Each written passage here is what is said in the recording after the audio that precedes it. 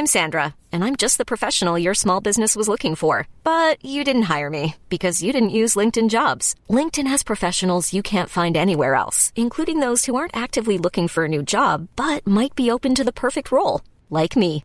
In a given month, over 70% of LinkedIn users don't visit other leading job sites. So if you're not looking on LinkedIn, you'll miss out on great candidates like Sandra. Start hiring professionals like a professional. Post your free job on linkedin.com/achieve today. Hey, I'm Ryan Reynolds. Recently, I asked Mint Mobile's legal team if big wireless companies are allowed to raise prices due to inflation. They said yes. And then when I asked if raising prices technically violates those onerous two-year contracts, they said, what the f*** are you talking about, you insane Hollywood ass f- So to recap, we're cutting the price of Mint Unlimited from $30 a month to just $15 a month. Give it a try at mintmobile.com/switch. $45 up front for 3 months plus taxes and fees. Promo rate for new customers for limited time. Unlimited more than 40 gigabytes per month. Slows full terms at mintmobile.com.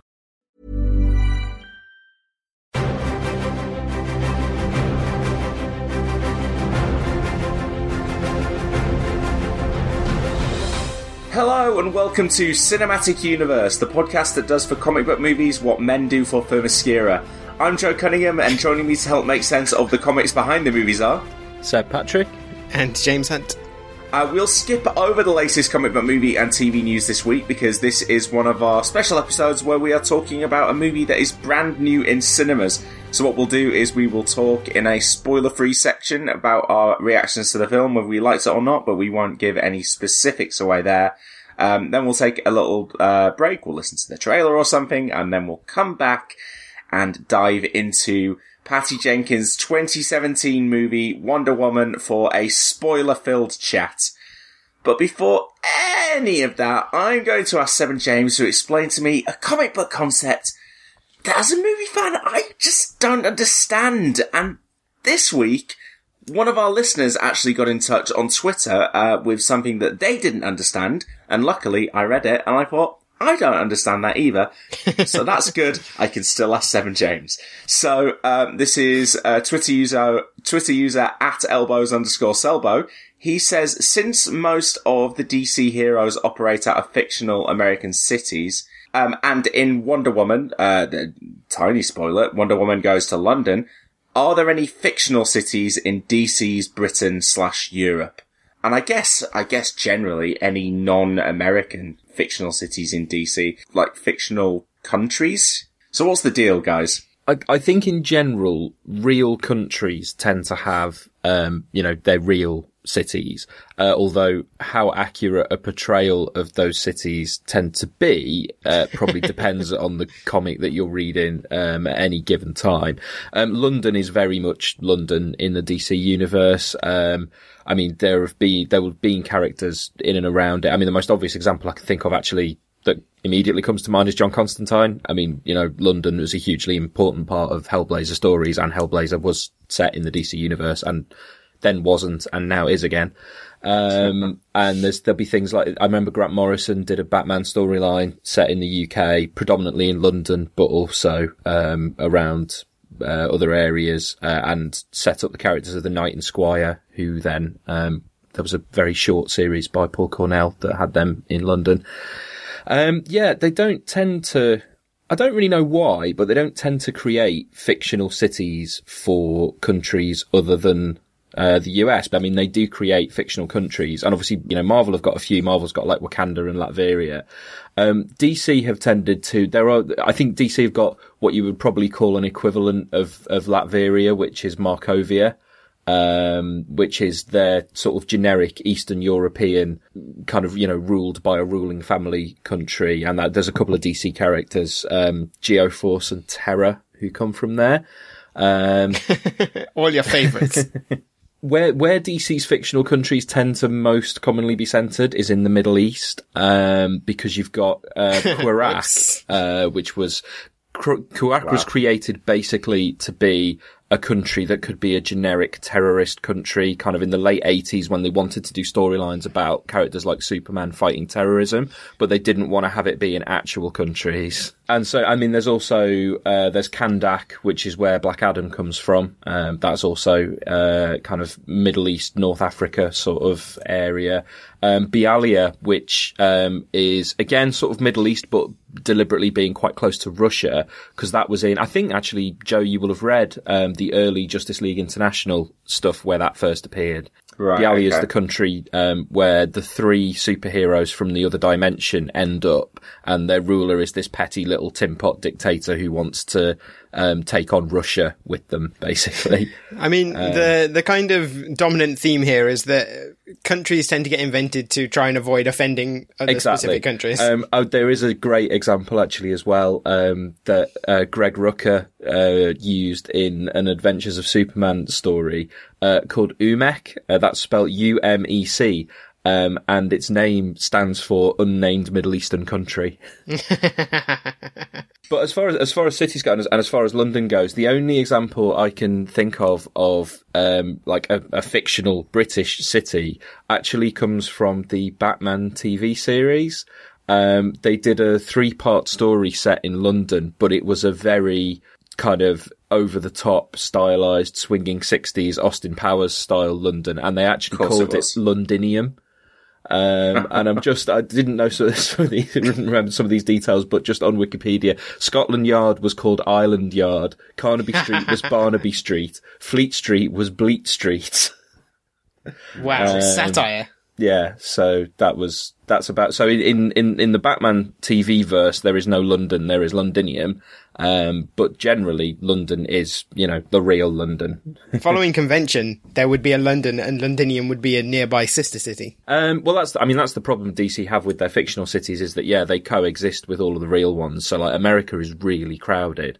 The East Coast has got Gotham and New York and Metropolis on it. I mean, well, it's worth pointing out, like, the reason these cities exist is because, like, in the 40s or whatever, when they were making the original DC comics, like, the convention was just put your hero in a sort of fictional everywhere place. Yeah, they would. It wasn't really until Marvel started doing the Marvel Universe and setting it all in New York that DC went, oh, we're going to have some of that, and, like, made a single universe that reflected the real one. Mm. I think, and that probably sort of would have been when they would have started to actually give the cities more distinct personalities as well. It's like, even if they had the names beforehand, they wouldn't necessarily have had characteristics that you would associate with them. It's just Metropolis, that's where Superman is. I mean, Metropolis is called Metropolis because it's a metropolis. It's, when it's first introduced, it's practically not even a name, mild-mannered reporter at a major metropolitan newspaper just means in a big city, not in Metropolis. Okay, great. So, a bit more of an understanding then of the fictional comic book cities. But we'll move on now to the main event, or at least the teaser for the main event, because we're going to talk Wonder Woman now without spoilers to begin with. So if you haven't seen the film yet, but you don't want to be spoiled on plot specifics, you can stick around, hear what we thought, and then pause it when we get to the spoiler section. Or, you can not listen anyway, but you've already got this far. Why not stay with us a little bit longer? So Seb, James, I know probably this is a film that if our listeners follow any of us on social media, they've probably got a better idea at least of what James and I think of this movie, because we've been tweeting about it, quite a bit since we saw it. So it might be less of a surprise this time. But guys, do you want to go into just your immediate reactions to Wonder Woman? And yeah, is this the first good DC EU movie? Like, I enjoyed Batman v Superman and Suicide Squad to a point, but insane. But this is definitely the first good one. And for me, it was really good. Like, probably I enjoyed it more than, maybe just because it was, like, original and a bit different, but I enjoyed it more than most of Marvel's output for the last 5 years. And as, like, a massive Marvel fanboy, that's kind of amusing to me. See, I'm gonna take issue with the reason why you like it more than those, because other than a few things, original and different is not how I describe it. The way I feel about it is that they've basically made a Marvel movie, and a very good one, but yeah, but a Marvel movie starring a female superhero. Well, yeah, which, I was quite taken aback by your immediate reaction to it on Twitter. I hadn't seen it at the point that you tweeted that you thought it was, one of the absolute best of recent years. I do think it's very, very good. But I think I think overall, as a film and structurally and story-wise and a few thematic elements and one particular one that we'll go into in the spoiler section, I don't think it's perfect in a lot of what it does. What I do think it's perfect in is the portrayal of the character. And I mean, we are going to make so many comparisons to Captain America, the First Avenger throughout, but I'm going to make the first one here, which is that, the way I feel about this version of Wonder Woman is how I feel about the movie version of Captain America, in that they have instantly created a definitive version of the character that supersedes pretty much everything that the comics have ever done with that character. Yeah. So, nothing I can say in terms of criticisms about the film have anything to do with the character or Gal Gadot, or even really to do with, Steve Trevor or Chris Pine either. Like, those two, I mean, I'm wary of bigging up Pine and that character too much at the expense of the lead, but they're both great, and we'll get into that. I don't think it's possible to do that, because, I mean, Chris Pine is great, but I kind of came out of the film and, fired off 5 or 6 tweets, and at the end I was like, oh, and Chris Pine's also great as well. Yeah. But he's really good, but it's a role that, I did see former podcast Caroline Cedar tweeting about this, how it was kind of frustrating for her to see a love interest that well written in a superhero movie and given that much to do. Yeah. And I think it is true, because I was thinking, even in comparison to Haley Atwell in the First Avenger, he never really disappears. But I think why I liked Chris Pine in this movie so much, because I was like, that is what every love interest in a superhero movie that's should. What I was gonna they say. should get that much to do. It shouldn't be a Rachel McAdams in Doctor Strange situation. Oh, it should be every love interest should be getting the Chris Pine kind of stuff here. Yeah, even and especially if they're women. Yes. That's the problem, is that Chris Pine is a dude, so he gets to do dude action stuff, whereas really every superhero movie should have that sort of equal split between the two characters. Yeah, exactly. And so it's not something I want to criticize Wonder Woman for. It's something that I think you should hold Wonder Woman up for and say, hey, look, this is doing it right. All of you movies where your love interests are of the other gender, you're the ones that should be looking at this and shame a little bit. I do quickly want to say as well, he doesn't really have an arc, and everything he does is there in support of her character. So I think in that sense, they didn't overdo it. Yeah, and again, I think once we get into spoilery stuff, there's stuff I'd like to talk about that character, and I think the movie handles him in a really, really smart way. But yeah, just to add my thoughts into the mix, I think I liked it more than you, even James. I can't think of a superhero movie I have enjoyed this much since The Avengers, and I think this is one of the kind of the best examples of the superhero genre, full stop. I absolutely adored it. Yeah, I mean, I agree with that. I think the thing for me is that I think it's easily the best that has been done by Warner/DC since, you have to go back to the original Superman films for me, and I enjoyed it even more than those. So yeah, I mean, I think Gal Gadot's, and I'm also aware, I'm sure it's supposed to be pronounced Gal Gadot, but I'm gonna slip in and out of that. So let's just say Gal was incredible. An absolute revelation, because I talked about, when this film was kind of first making its way through development, about, I've not disliked her anywhere else, but I've not seen anything to, say to me, oh yeah, she's gonna knock a superhero movie out of the park when she's the lead. I mean, even when she turned up and was good at the end of Batman v Superman, I was like, yeah, the character design looks good. She had a couple of nice moments, but still, I didn't know that this movie was going to be great.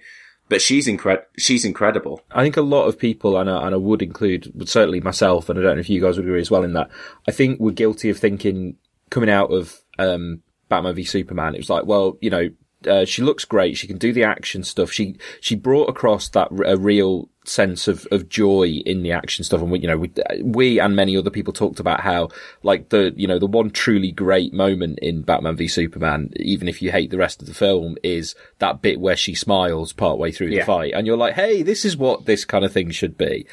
But I think we maybe, kind of underestimated and kind of thought, and I don't even know if it's partly to do with the accent, but I think a lot of people were wary of whether she would carry an entire film in terms of actually delivering dialogue and emotional beats and stuff. But, in this, what she does is, firstly, like, that sense of joy is in every single frame that she's on screen. Notwithstanding the fact that, there are sadder / emotional moments, but basically that sense of, I am a superhero and that's a really great thing, like, runs through absolutely everything. But also, she completely does sell the emotional stuff. Now, admittedly, she's not Tony Stark, so she's not a character who has to deliver lots of zinging wisecracks and fast-talking dialogue. But I think the film successfully, makes the best of what she is very good at, which is the presence and the charisma and, as I say, like, totally selling the emotional stuff as well. The character stuff is just really strong. And yeah, it is just like, you don't want her to not be on screen at any point in the film. It's because she's just a completely magnetic presence in terms of, and that's why I say, I think while I don't as wholeheartedly love this film as you two, because I think it has problems, but they are problems around her. Like, I think it's a 5-star character in a 4-star film, basically. Yeah, I think that's fair. I presume that I'm gonna, once we actually get into the problems, either go, oh, I hadn't considered that, or just it's not gonna bother me as much, because, I loved her, and I think the work that Patty Jenkins does here, can't be understated. She's not credited as a writer on this film, but it sounds like she basically rewrote it. It sounds like the script is basically hers, but she couldn't be credited because of, WGA stuff. But the way she shoots this film, like I've said, the production design, the score, everything in this film comes together so well. And the way Patty Jenkins presents the character of Wonder Woman, the way she shoots her, the way that we get hero shots all the time, that kind of like every 5 minutes I was kind of like leaning forward in my seat and going, oh wow, why do I feel this kind of like chest swelling, like from very early on in the film. Like the very first scene that we see, Gal Gadot after a couple of sequences with like younger actresses playing the character, I was like, oh, I feel like I already know who this character is. I feel like I already know her outlook. I already know what she stands for. And for the rest of the film, I was just going, wow, she's great. She's so great. And like I was saying, this is in a way that I don't think Marvel has done even. And I love loads of the Marvel characters. And I think the Chris Evans comparison is great because that's the closest comparison for Marvel. But I think what Patty Jenkins has done here is gone, this character's a god. She has the most noble of intentions. There's no kind of like massive moral conflict in her. She is just a person who absolutely loves everyone that's around her and loves the world that she lives in. And I think we have an icon who's created here on the level of the Christopher Reeve Superman. Because that's the character that I kept thinking of. That's what I said. That's definitely what I came out thinking. I was like, this is going to be the film for girls that Superman was for boys in the 70s or whatever. Like, that's how good we're talking. I think I dimly recall talking about this on our late night Avengers podcast recording about how, when it comes down to it, really the best of these films and the iconic ones that you truly remember are the ones that actually just really go back to properly being a superhero and what being a superhero should be all about. Mm-hmm. I mean, in terms of the kind of overall canon, I think probably the major exception, and again, I probably said this on the Avengers one, is maybe The Dark Knight, but that's kind of doing something a bit different anyway.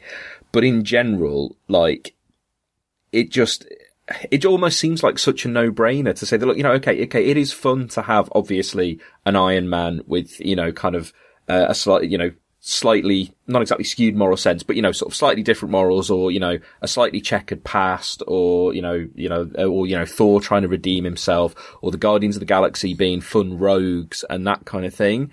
But actually, if you do it right, then the best type of superhero story is about superheroes who really are just straight up superheroes. It doesn't mean they're boring. If someone like Superman or Wonder Woman or whoever is boring, it's because they're being written in a boring way. It's not because the idea of just being a superhero driven by an innate desire to be good to people. Yeah, like don't confuse moral complexity with being interesting. Yeah. And, obviously, Batman is Batman, and Batman is great, and Batman is great for all kinds of reasons, a lot of which are to do with trappings and history and that kind of thing. But really, like, who could say that they wouldn't rather watch someone just being so damn good, Yeah, it's like I said, like, I genuinely found this character, like, inspiring and empowering the whole way through the film. Mm-hmm. And she was interesting to me. And yeah, there's no kind of interior conflicts, or like, there's no, she's not a character who has to go on a journey and get over some personal flaws to become a better superhero. She is a fucking awesome superhero from word one. But what's interesting about her is her going out and trying to understand this world that she's not been a part of. So seeing her get to grips with the world of man, and seeing her understand what defines mankind and all that stuff is interesting. Seeing her relationships with other characters is interesting. We don't need all of that other stuff. And so if I can just be like in awe of the superhero and then interested in the kind of the person behind the superhero, that's more than enough. And the one area where I think this movie does kind of, is lacking a bit is in the villains and all that kind of stuff. But I almost didn't care about like the generic superhero, like the plotting kind of stuff of the superhero movie, because they'd got all the other stuff so right. And the movie could have just petered out at the end, and she could have just like carried on strolling around the Western Front, and I would have been like, you don't need to give me a narrative conclusion. I'm still going to think that this movie's great. I mean, just quickly, before like we get off that point, the thing that I think is important about Wonder Woman is that it's a DC superhero film which does what the DC characters do best, which is be sort of iconic. Well, I was literally just going to say was, I mean, not to make this all about the male characters, and it is great that the film that they've done this with is Wonder Woman, but this is the best Superman film since 1978. I had that point stored up as well. I can only imagine like Henry Cavill watching this and going, why didn't you let me do that?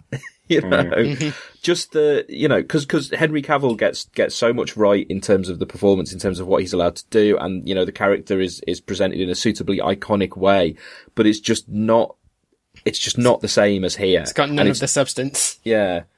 And as I say, and yeah, you're right. The whole thing, and the thing that sets kind of DC and Marvel apart is that, Marvel, there's more layers of complexity than this, but essentially Marvel's characters are ordinary, relatable people who happen to have superpowers. Now, some of Marvel's characters are gods, and some of DC's characters are ordinary, relatable people who happen to have superpowers, because that's what happens when you have two competing comics that's companies. What happens when one becomes successful and they go, ooh, we'll have some of that. Yeah. But really at its core, Marvel's superheroes are people and DC's characters are icons or gods. And this film gets that, and so while there are, again, and what I said after seeing this was that I felt like I would still like to see DC do a movie that's as good as this, but really feels DC-ish, because I think, again, in terms of the portrayal of the lead character, it does that. In terms of everything else around it, it felt more Marvel than DC to me. So I would like to see this portrayal of Wonder Woman in a properly DC-ish movie, because I don't feel that this was a properly DC-ish movie. I did feel like this was a Marvel movie. Well, that might be Justice League. Well, possibly. I mean, God, I mean, it was only like yesterday that I suddenly realised, oh yeah, because I've been paying so little attention to Justice League. It's like, oh yeah, we've got another film with this character coming out this year.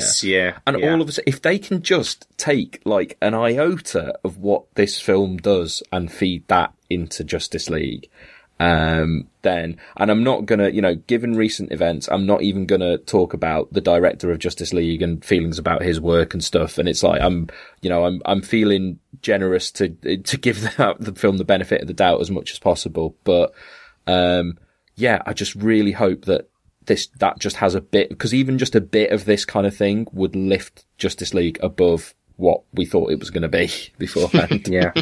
This film, though, did almost make me retroactively like all of the other DC movies more, just for not being good. Like, it was almost like, oh, do you know what? The fact that DC haven't bottled what can be great about one of their characters on the screen yet in the DCEU anyway, the way that they haven't done that, and then they have for Wonder Woman, it probably made this film more of a revelation, because they get the character so right, and because it's a female character that they're getting that right with. And what James said is absolutely right. It feels fresh and different because this is a female character doing this stuff, and we haven't really seen that outside of like little bits of like Black Widow kicking ass in the MCU. I really hope it sort of obliterates the idea that like female superheroes can't be done well, because it's like, and not just superheroes, female-led big budget movies of any kind, yeah. Movies directed by women, movies with just female stars. It's a nonsense that it's taken us this long to get here.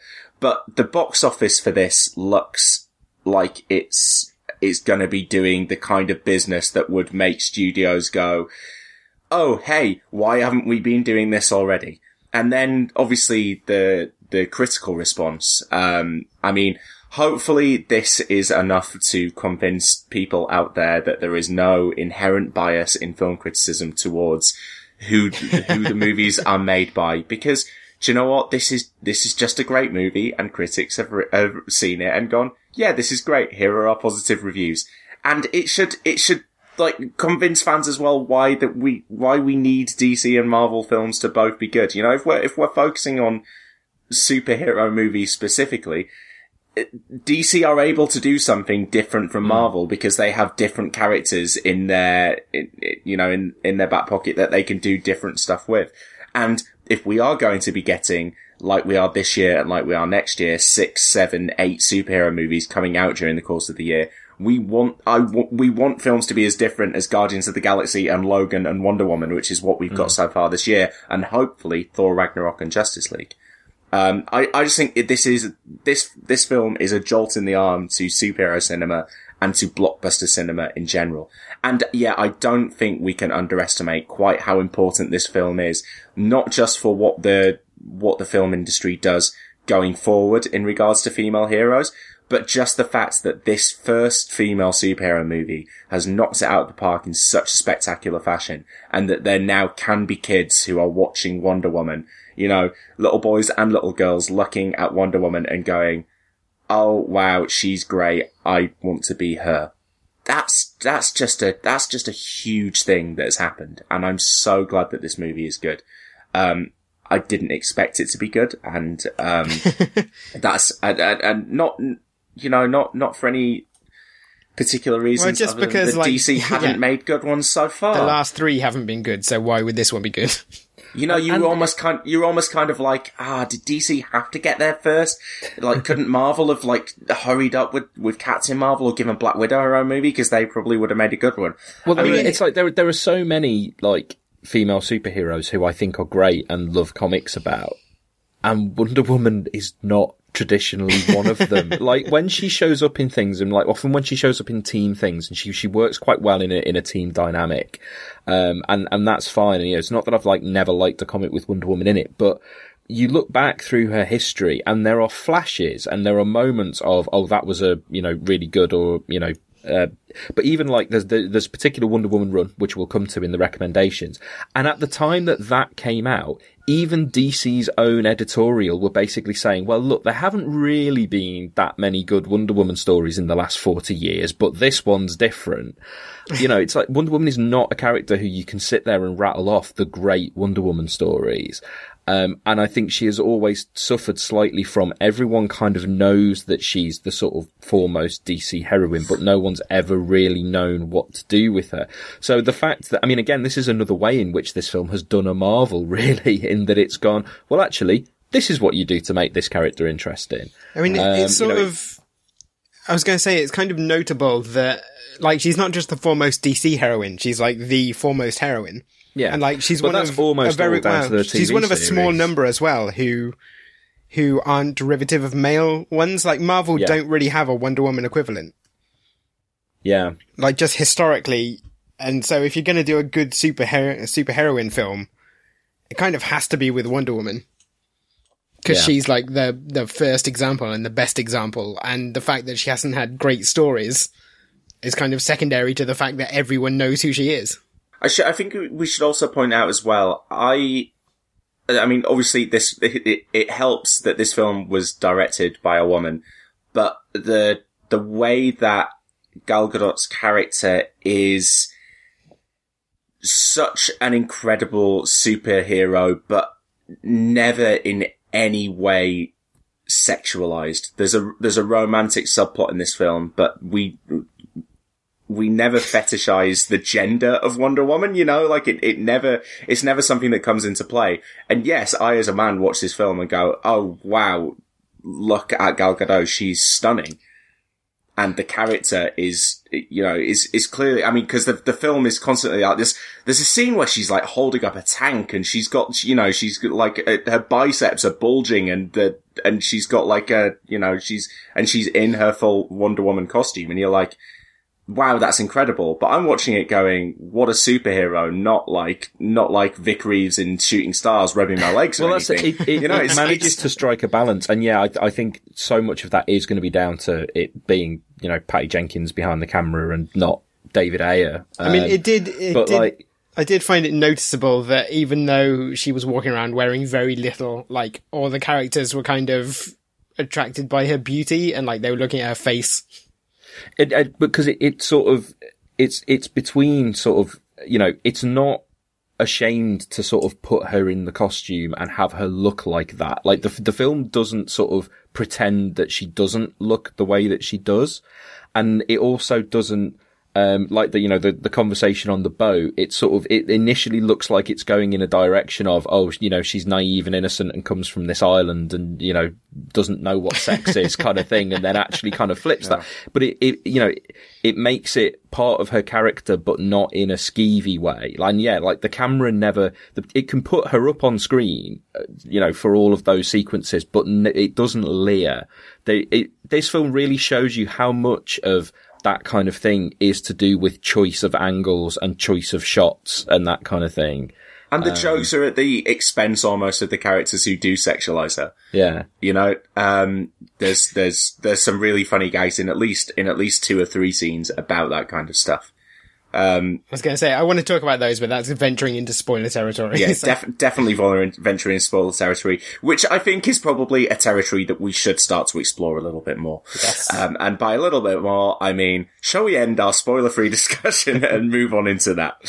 So yeah, if you haven't seen the film yet and you don't want to hear about specifics, I mean, what are you doing? Go out there and watch the film immediately because it's absolutely incredible. But yeah, if you haven't, you can pause the podcast here, go watch the film and come back and listen to our spoiler-filled thoughts after you've seen the movie. So what we'll do now is we'll take a listen to the trailer for the movie and we'll be back with our spoiler-filled discussion of Wonder Woman. Diana, fighting does not make you a hero.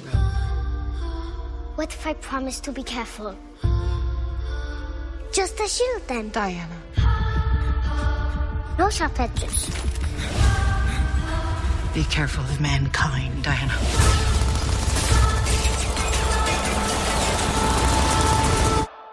They do not deserve you. You've told me this story. 「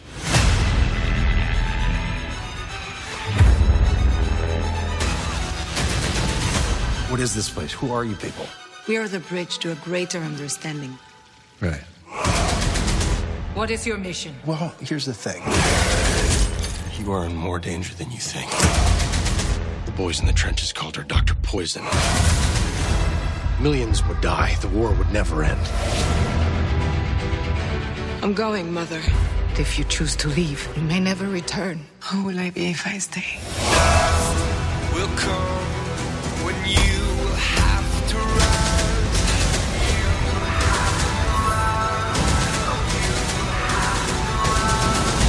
To the war. Well, technically the war's that way, but we gotta go this way first. How can a woman fight in this? Ooh. Who is this young woman? She's my,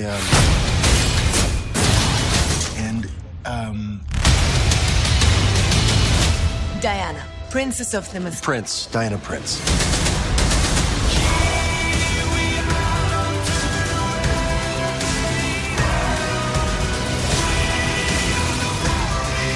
If you believe that this war should stop, help me stop it right now.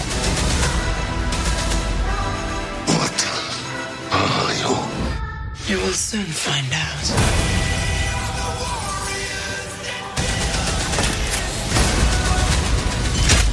Okay, spoiler section, you guys. Shall we kind of start off with the Themyscira stuff? Because I think this film like firmly falls into like three sections. We got the Paradise Island stuff at the start, and then we've got a bit in London, and then we go actually out into the Western Front, and we have kind of our big action sequence there, and then our final superhero battle at the end. But I think we should start with the Themyscira stuff because we get to the scene at the end of Themyscira where Gal Gadot and Chris Pine are on the boat and they're traveling to the world of men, and I kind of like, I let out a little sigh and I was like, I really hope the movie doesn't like crater after this. I really hope that isn't the moment where we've crafted this incredible movie and then we have to go into the generic plot trudging through this and that and the other, and that it's going to fall down a notch. No, it does that in the third act instead. But well, I think it gets a little bit shaky in the actual superhero action sequence, but I mean, I think it comes very late on the shaky bits. And actually, even in those shaky bits, I think there's still some really, really great stuff. Yeah, I mean, but we'll get to that. It doesn't lose anything until maybe 15 minutes before the end, and by that point, I was fully on board with it anyway. So I think with the Themyscira stuff, I mean, from looking at the trailers, I did kind of get a sense of.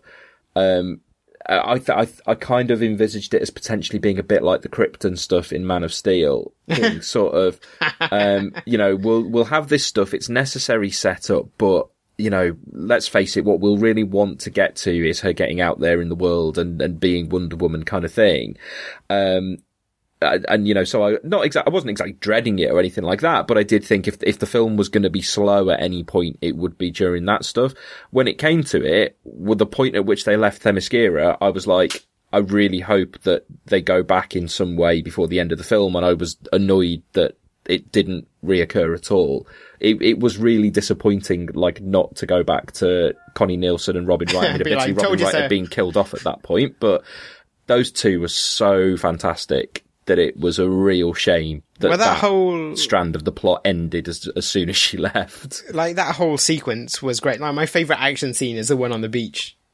Just because it's like having an entire, like, army of Wonder Woman. As an action sequence, it's good, but that scene does bring up the first instance of my biggest problem with the film. Yeah, well, I think we should have our own section about the war as the setting. Yeah. Because there's a lot to say about that in lots of ways. Is your problem that Wonder Woman is killing? No, not at all. What's the issue? The issue is that it is when it basically says, look, they're the bad guys. because it's World War One, not World War Two. The film kind of seems to think it's in World War Two. The film but so World badly War One wants German to be... soldiers were not Nazis. Like, there were bad people involved in that war, but they tended not to be the soldiers. It's not World War Two. Yeah, they very badly the wanted German this film- soldiers were kind of as much the victims as the British soldiers were, you know? They did all badly the want soldiers the in film that to be war. set in World War II, didn't they? Like, Yeah, you can tell from everything they do in it. Yeah. Like, narratively and thematically, the only reason it's not set in World War II is because they were like, we've Captain already America. nicked every beat from Captain America, we can't steal the setting too. It's not the same war, and like, other than that it does something in terms of, you know, with the trenches and being kind of down on the ground. Yeah. Other than that, it doesn't feel to me like it has an understanding of what World War One actually was. And yeah, just that moment with, I mean, admittedly from his point of view, that is the case, but given that later on in the film, Steve has such an understanding and such a nuanced view of what's going on in the world and how, you know, it's this big mess of a conflict with lots of different people with lots of different agendas and that kind of thing. For him to turn up and go, they're the bad guys, and then the Amazons. Now, you know, you can't blame the Amazons for defending themselves against a threat that's attacking them, but it just slightly seemed to take a slight sense of glee in, hey, look, they're killing these German bad guys. And that made me feel uncomfortable.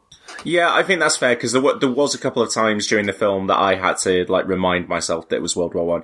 I think, though, particularly earlier on, I think later on when it does get into that stuff about, like, hey, look, everyone's a bad guy, and this is a flaw that's inherent to man, and that there are occasionally going to be just evil bastards who kind of imprint their evil on the rest of people, that we don't necessarily need a god of war pulling all the strings. I thought all that stuff later on and introducing that kind of nuance was nice. I think you're right. I think that making the German soldiers generically evil early on, and I mean, like, in a sense, with when she goes through no man's land, I think that's a great sequence. But you're right, like, the fact that these German soldiers have taken over a village and are doing, like, horrible stuff there, it seems more World War II than World War One. I mean, it almost feels like the Saving Private Ryan situation. Yeah, so I would agree with you there, but I do also think the film is trying to do, in a similar way to Captain America, painting a narrative on top of a real world conflict. So it's almost like all of the Danny Huston, Ludendorff, and Dr. Poison stuff. It's like, hey, this was the real world real world stuff that's going on, but we're going to paint a new fictional level of generic evil on top of all of that. And that's what our film's going to be focusing on, because the film is trying to set itself in a version of the real world where World War One did happen, and presumably all of the conflicts after that. And so Diana has to kind of go in and influence events, but not in a way that would actually, like, conflict with history, if you know what I mean. So we have to, we have to paint this narrative on top of it. And I think that's probably what the film is trying to do.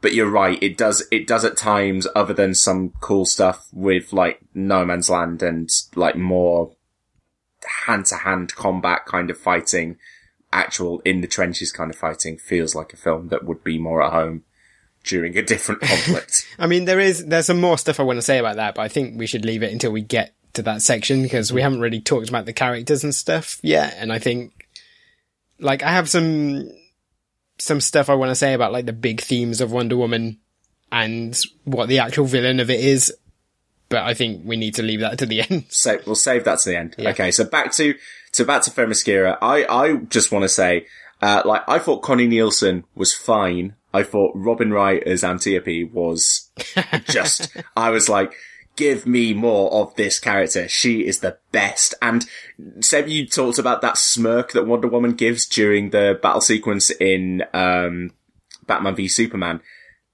That's smirk comes from she gets it from Robin Wright in this movie, and you're like, oh yes. I mean, I just like the general vibe in Themyscira. And I was reading Robbie Collins' review, and he was like saying something like, you didn't realize how badly you needed to see, like, golden armor clad Amazonian warrior princesses hanging sideways off horses, or like finding new ways to flip through the air and like throw spears or fire arrows or just hand-to-hand fight. There's so much in that first action, in all of the kind of training sequences where I was just like, wow, I haven't seen anything like that before. Well, like, that's really cool. Paradise is the word, isn't it? Because it's like, it's peaceful but brutal. Like, there's no breaking it. Like, what more can you say other than you've never seen anything like it in a film? Like, superhero or otherwise. It is so striking to have all of those female characters there and not, like, glimpse a man until Chris Pine turns up.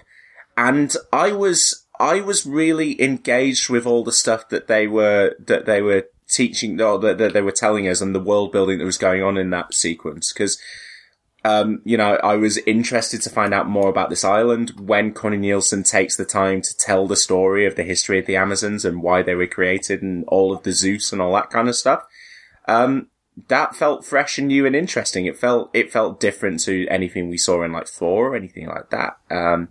And I wanted to hear those stories. And I actually thought that the film, while it's kind of doing it so that it can do a little aha kind of twist in the final act.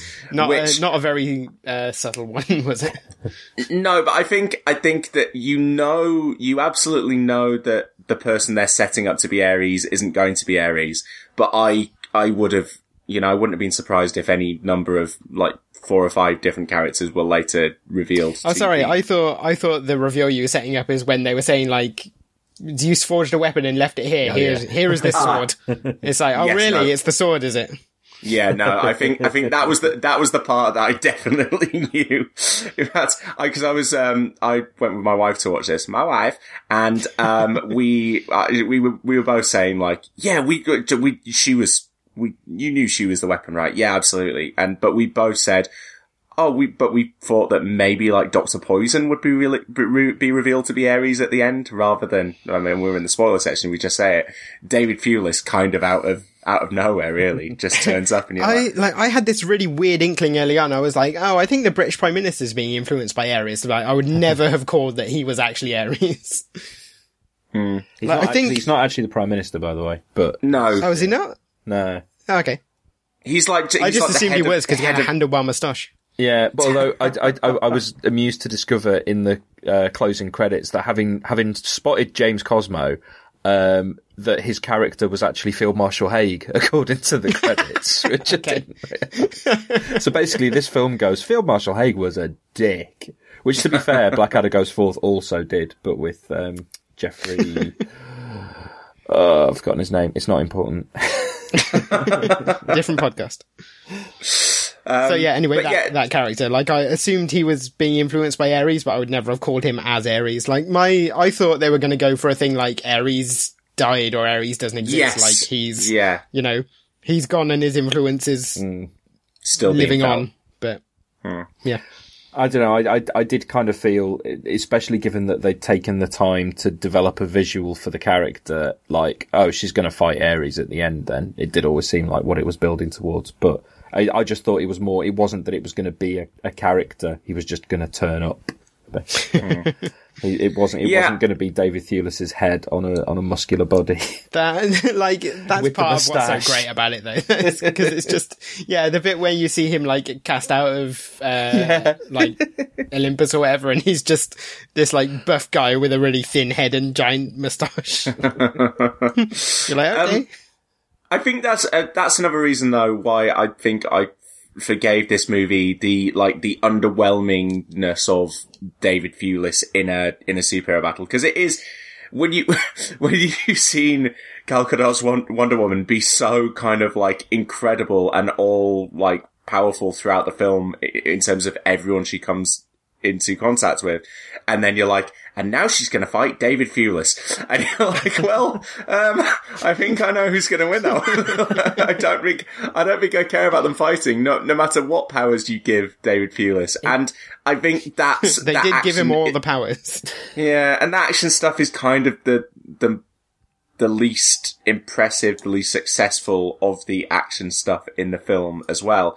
But again, I don't think that I actually cared that it was underwhelming, because what I was interested in that final sequence was Gal Gadot's, or Diana Prince's viewpoint, like what was going through her head, like emotionally. I didn't really care about the fight, and because I think that they actually got the Chris Pine stuff in the final act really right, that kind of stuff was satisfying me on a kind of like action and excitement level. And every time we cut back to Wonder Woman, I was just interested in her and where she was emotionally, rather than the actual that's like CGI fightiness of it. The thing that makes this a good Superman film is that in the end she doesn't like defeat him by punching him. It's like the fact that she has this kind of love for humanity that makes her stronger than him. Like I don't understand why they haven't, or like that's what I wanted Man of Steel to do, and what it failed so completely to get about Superman. Like, it's what I love about Grant Morrison's Superman as well, is that they dramatize that in the story. And it's not just that the character has a love for humanity, is it? It's that she has a love for the world and everything in it, and she has a kind of a calling to fight any kind of injustice. Yeah. And what she sees in the final act is people who are flawed, like what Ares is telling her is correct, that all that mankind needs, or doesn't even really need anymore, is a prod in that direction. They're looking for, they've got that, there is that propensity for evil and for, and for war within humanity to begin with. And all she has to say is, well, I acknowledge that flaw, but that doesn't make humanity not worthwhile. The line about, about humanity not deserving her, which obviously I think is going to be one of the big takeaways from the film, especially with the comparison to the line from The Dark Knight that you paraphrased in your review. The point is, humanity doesn't necessarily deserve right now a hero like her, but that doesn't matter to her. It's got her anyway. The point is, you might not deserve me, but you've got me anyway. And that's the core of it's the belief that people could deserve her, and it's the belief in the capacity for good that superheroes like that. Well, it's like good isn't like handed out on. I'm trying not use the phrase tit for tat because connotations. No, you don't have to earn the right to be looked after. Yeah, exactly. Yeah, like it's the right thing to do, and that's why it's done. Like that's it. That's all. Yeah.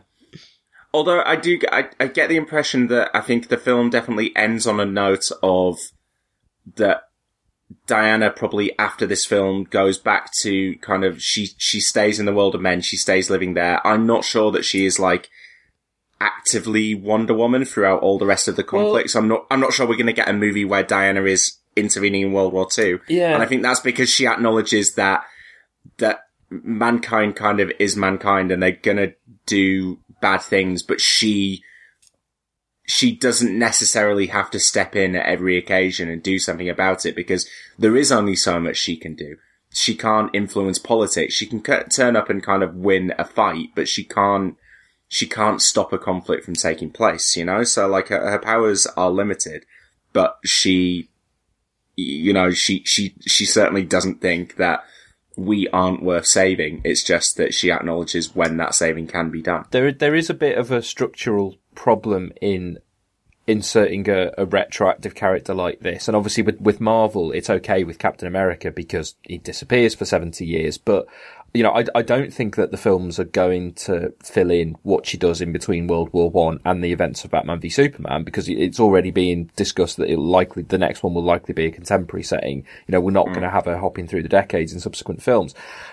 There is a slight question though of if she spent, 80, 90 odd years feeling that she wasn't needed and just, learning more about the world, then turning up when she felt she was needed in the Doomsday situation. Where was she when General Zod turned up? Yeah, I mean, that's like one of those questions like, why doesn't Tony Stark call the rest of the Avengers during Iron Man 3 and stuff? And like, I think it's just I know. I know what the reason is. The reason is that, you know, this film wasn't in the minds of them when they made Man of Steel. It does kind of make it slightly easier to, forget the existence of Man of Steel. I do, despite her appearance in Batman v Superman, I do kind of just want to pretend that the DCEU starts with this film. It's like, this is a fresh start. We're building from here. Justice League is a follow-up to this, not to Batman v Superman. Yeah, I mean, this also does feel like the kind of film that you would want to kick off a shared universe with, you know, smash it out the park, the tone. Well, it's, the principles and the tone of this film are the kind of thing that you should be wanting to build a superhero universe / franchise around, and not the principles of Man of Steel. Anyway, let's call that the end of all our obligatory digs at Man of Steel. But it did, I mean, actually, this actually got me more interested for Justice League, because in terms of the world building and talking about, I mean, I love the way that they really, like, leaned into the Greek pantheon stuff, like the fact that she is, yeah, and I liked the way that they, staggered out the kind of reveal of who she was and the reveal of how she came to be and what her parentage actually was, because, like, I liked the way that her mum told her the story, but left some blanks to be filled in, because it kept me intrigued on that kind of stuff for the rest of the film.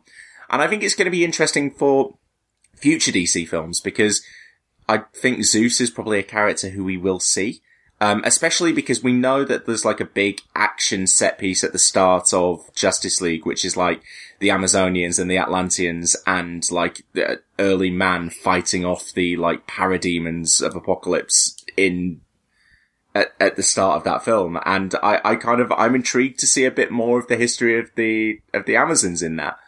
And I'm intrigued that this is now a world where there are aliens and kind of monsters coming from elsewhere, but yet there's also this kind of like this mythology to Earth as well, that like the Greek gods were real and there is a god literally living amongst us. That's something I quite liked, is when they were showing the Amazonian / Olympian god stuff, they were like, they didn't do the Thor thing of like, it's science, but really advanced science. They were just like, yeah, we made you out of clay and you're a god. Yeah. Which again, I mean, that is the DC way of doing things. Yeah, again, because it's in DC, and it was kind of Sandman that probably made this canonical. All theologies are true. Basically, all the gods that anyone's ever believed in basically existed at some point. I mean, the thing is, Marvel's take tends to be like, the Marvel universe is the real world and there are fantastical things in it, but generally we don't try to deviate too much, and that really carried over hard in the films, in that, like, even Doctor Strange, like, it's all underpinned with like this very rational system of thought. It's kind of, it's with Doctor Strange, it's not even magic so much as it's manipulation of dimensions, isn't it? It's sort of, like, there's a very like, and even like, yeah, you can open a gateway, but you need this artifact that has the ability to open a gateway. Like, you know, it's all rational and makes sense. Whereas in the DC universe, they're able to be a bit broader with their mythologies and stories, and they've brought that into the films. Like, we said in Batman v Superman, it felt very DC because they just like chucked everything in there. And I think Wonder Woman gets away with more than a Marvel film could have for that reason. Like, if Marvel had made this film, Wonder Woman would have been half human at least.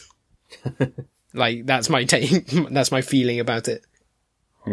Whereas Warner were happy to just go sort of big on the mythology of it. Yeah. So she is literally Zeus's daughter. Like, there's no like allegory or anything like that. It's like, you know, Zeus isn't, you know, someone who was worshipped as a god but wasn't a god. She is literally the daughter of Zeus and Alameda.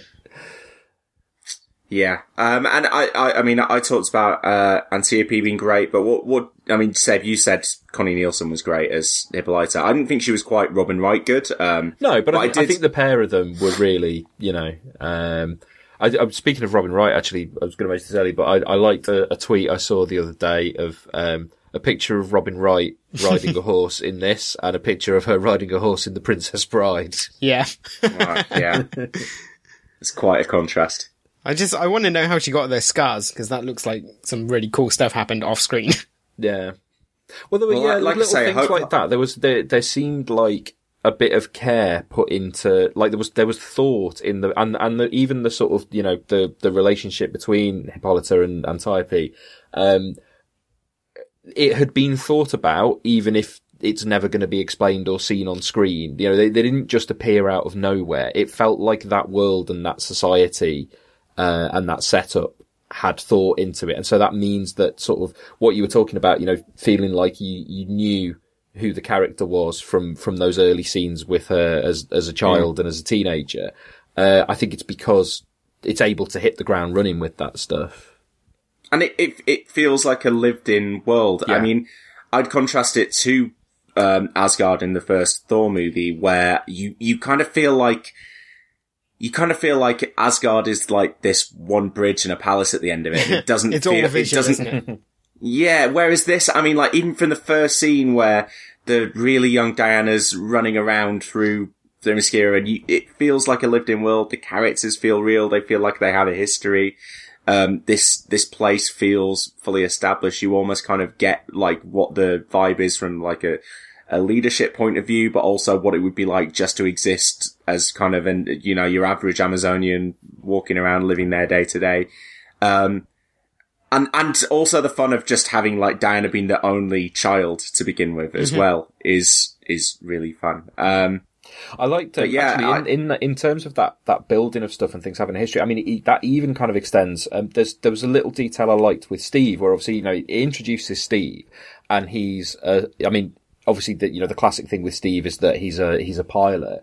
And in this, it's sort of, he was a pilot and has become a spy, and he has got this kind of history to him. I really liked at the very end, when it showed the photo of him, and it was obviously a photo of a much younger Steve when he was just when he was just a pilot kind of thing, you know, sort of before he'd then gone off and, you know, become a spy. I quite liked that. It was sort of, oh yeah, you know, there's a bit of background to him. And again, they thought about what did before he turned up in the film. One thing I liked about the ending, like, aside from it being, like, my second favourite superhero film where a character called Steve, like, flies a plane to save the major cities of the world. Yeah. Like, I liked that his big hero moment was, well, I can fly this plane, because that's who he is. He's a pilot. I mean, in terms of, I mean, we were chatting about this before the film, before we recorded, about, like, about how Steve Trevor doesn't really have an arc in this film, but, like, when he's talking about himself and when he's talking about his view of the world and when he's talking about his history and his family and anything, what you get a sense of is a character who has already had his character arc. Yeah, he's had his character arc before he gets into this. And so his arc in this film is a romantic one. And that's about it. And so his character in this film does exist as almost a device to make our hero more interesting. But like I said, this is the way that I think that love interests should be handled more often, because during that final scene, when he does have something to do, and what he has to do is important, but it's not the most important thing, because what Wonder Woman's doing is the most important thing. But what he's doing does have real world consequences. And I mean, I was thinking, like, if this was a female character, would you say that that character was being fridged at the end? And I was thinking, no, you wouldn't, because what Steve Trevor does is when he flies up in the plane and sacrifices himself, to save everyone else. What he's doing is, yes, it's motivating Diana, but it's also serving a function for him as a character. It's giving him an emotional ending to his story. It feels true to that character. And he's not doing it purely for Diana. In fact, he's kind of not. So yeah, it does serve as motivation for our hero. But it functions on a whole bunch of other levels as well. And that's what I say. It's a shame that superhero movies don't do this. But, because if this was a female character, you'd go, oh, this is finally a movie that does its love interest, its female lead right.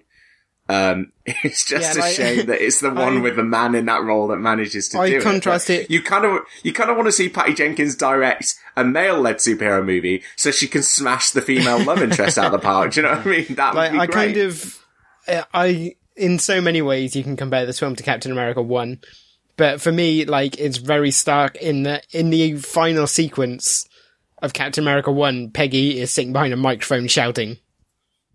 Yeah. Like, that's her thing, is going like, Steve! Whereas in this, like, he's in the plane, like, whilst Wonder Woman's off fighting, like, they're both doing stuff. Yeah, I mean, we all know how much I love Peggy Carter and how much I love the romance between Steve and Peggy in that film. But in every possible aspect, the Steve Trevor, Diana Prince relationship and the way that Steve Trevor functions in this plot is superior to the way that Peggy Carter's handled in The First Avenger.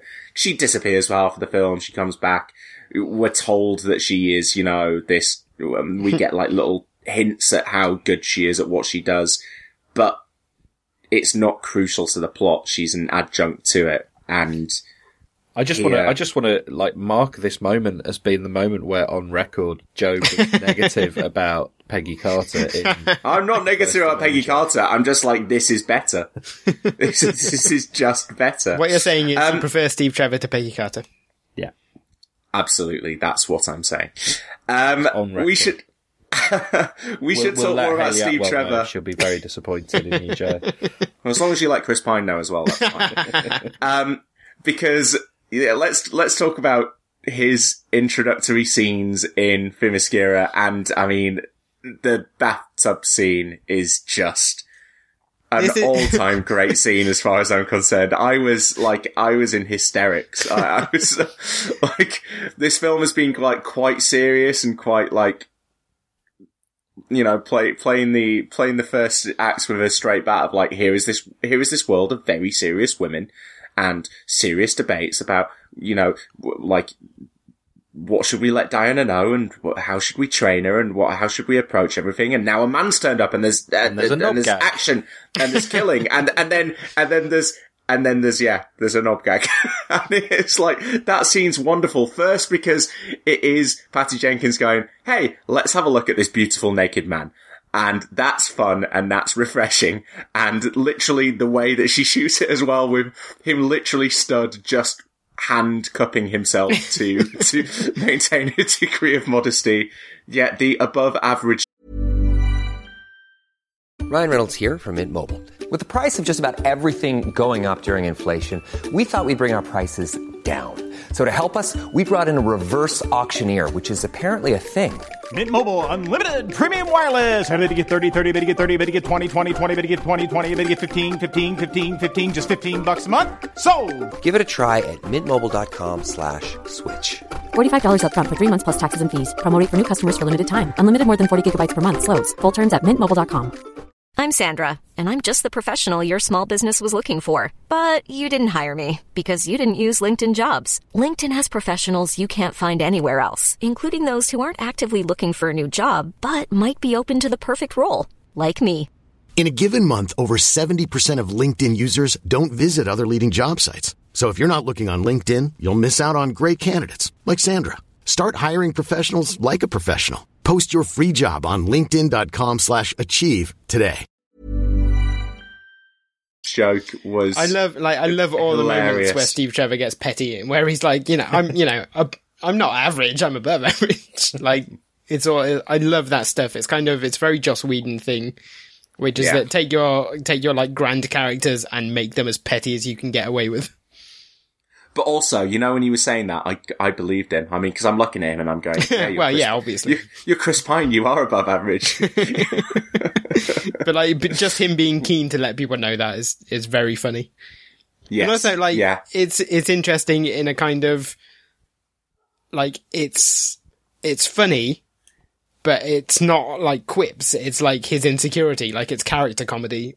And I think one of the things I really, one of the things I really liked about Wonder Woman is that it was very sort of, like, again, refreshing to watch a film that being funny, but not being like, here's a rug pull joke to like, it was the opposite of Doctor Strange, which had like, Doctor Strange did an emotional moment and then stuck a one-liner on the end of it to remind you that it was a funny movie. Whereas this film made the emotional stuff funny. None of the humour in this movie is forced. Like, yeah, it doesn't feel like someone went through the script and was like, let's add a joke on the end of this scene.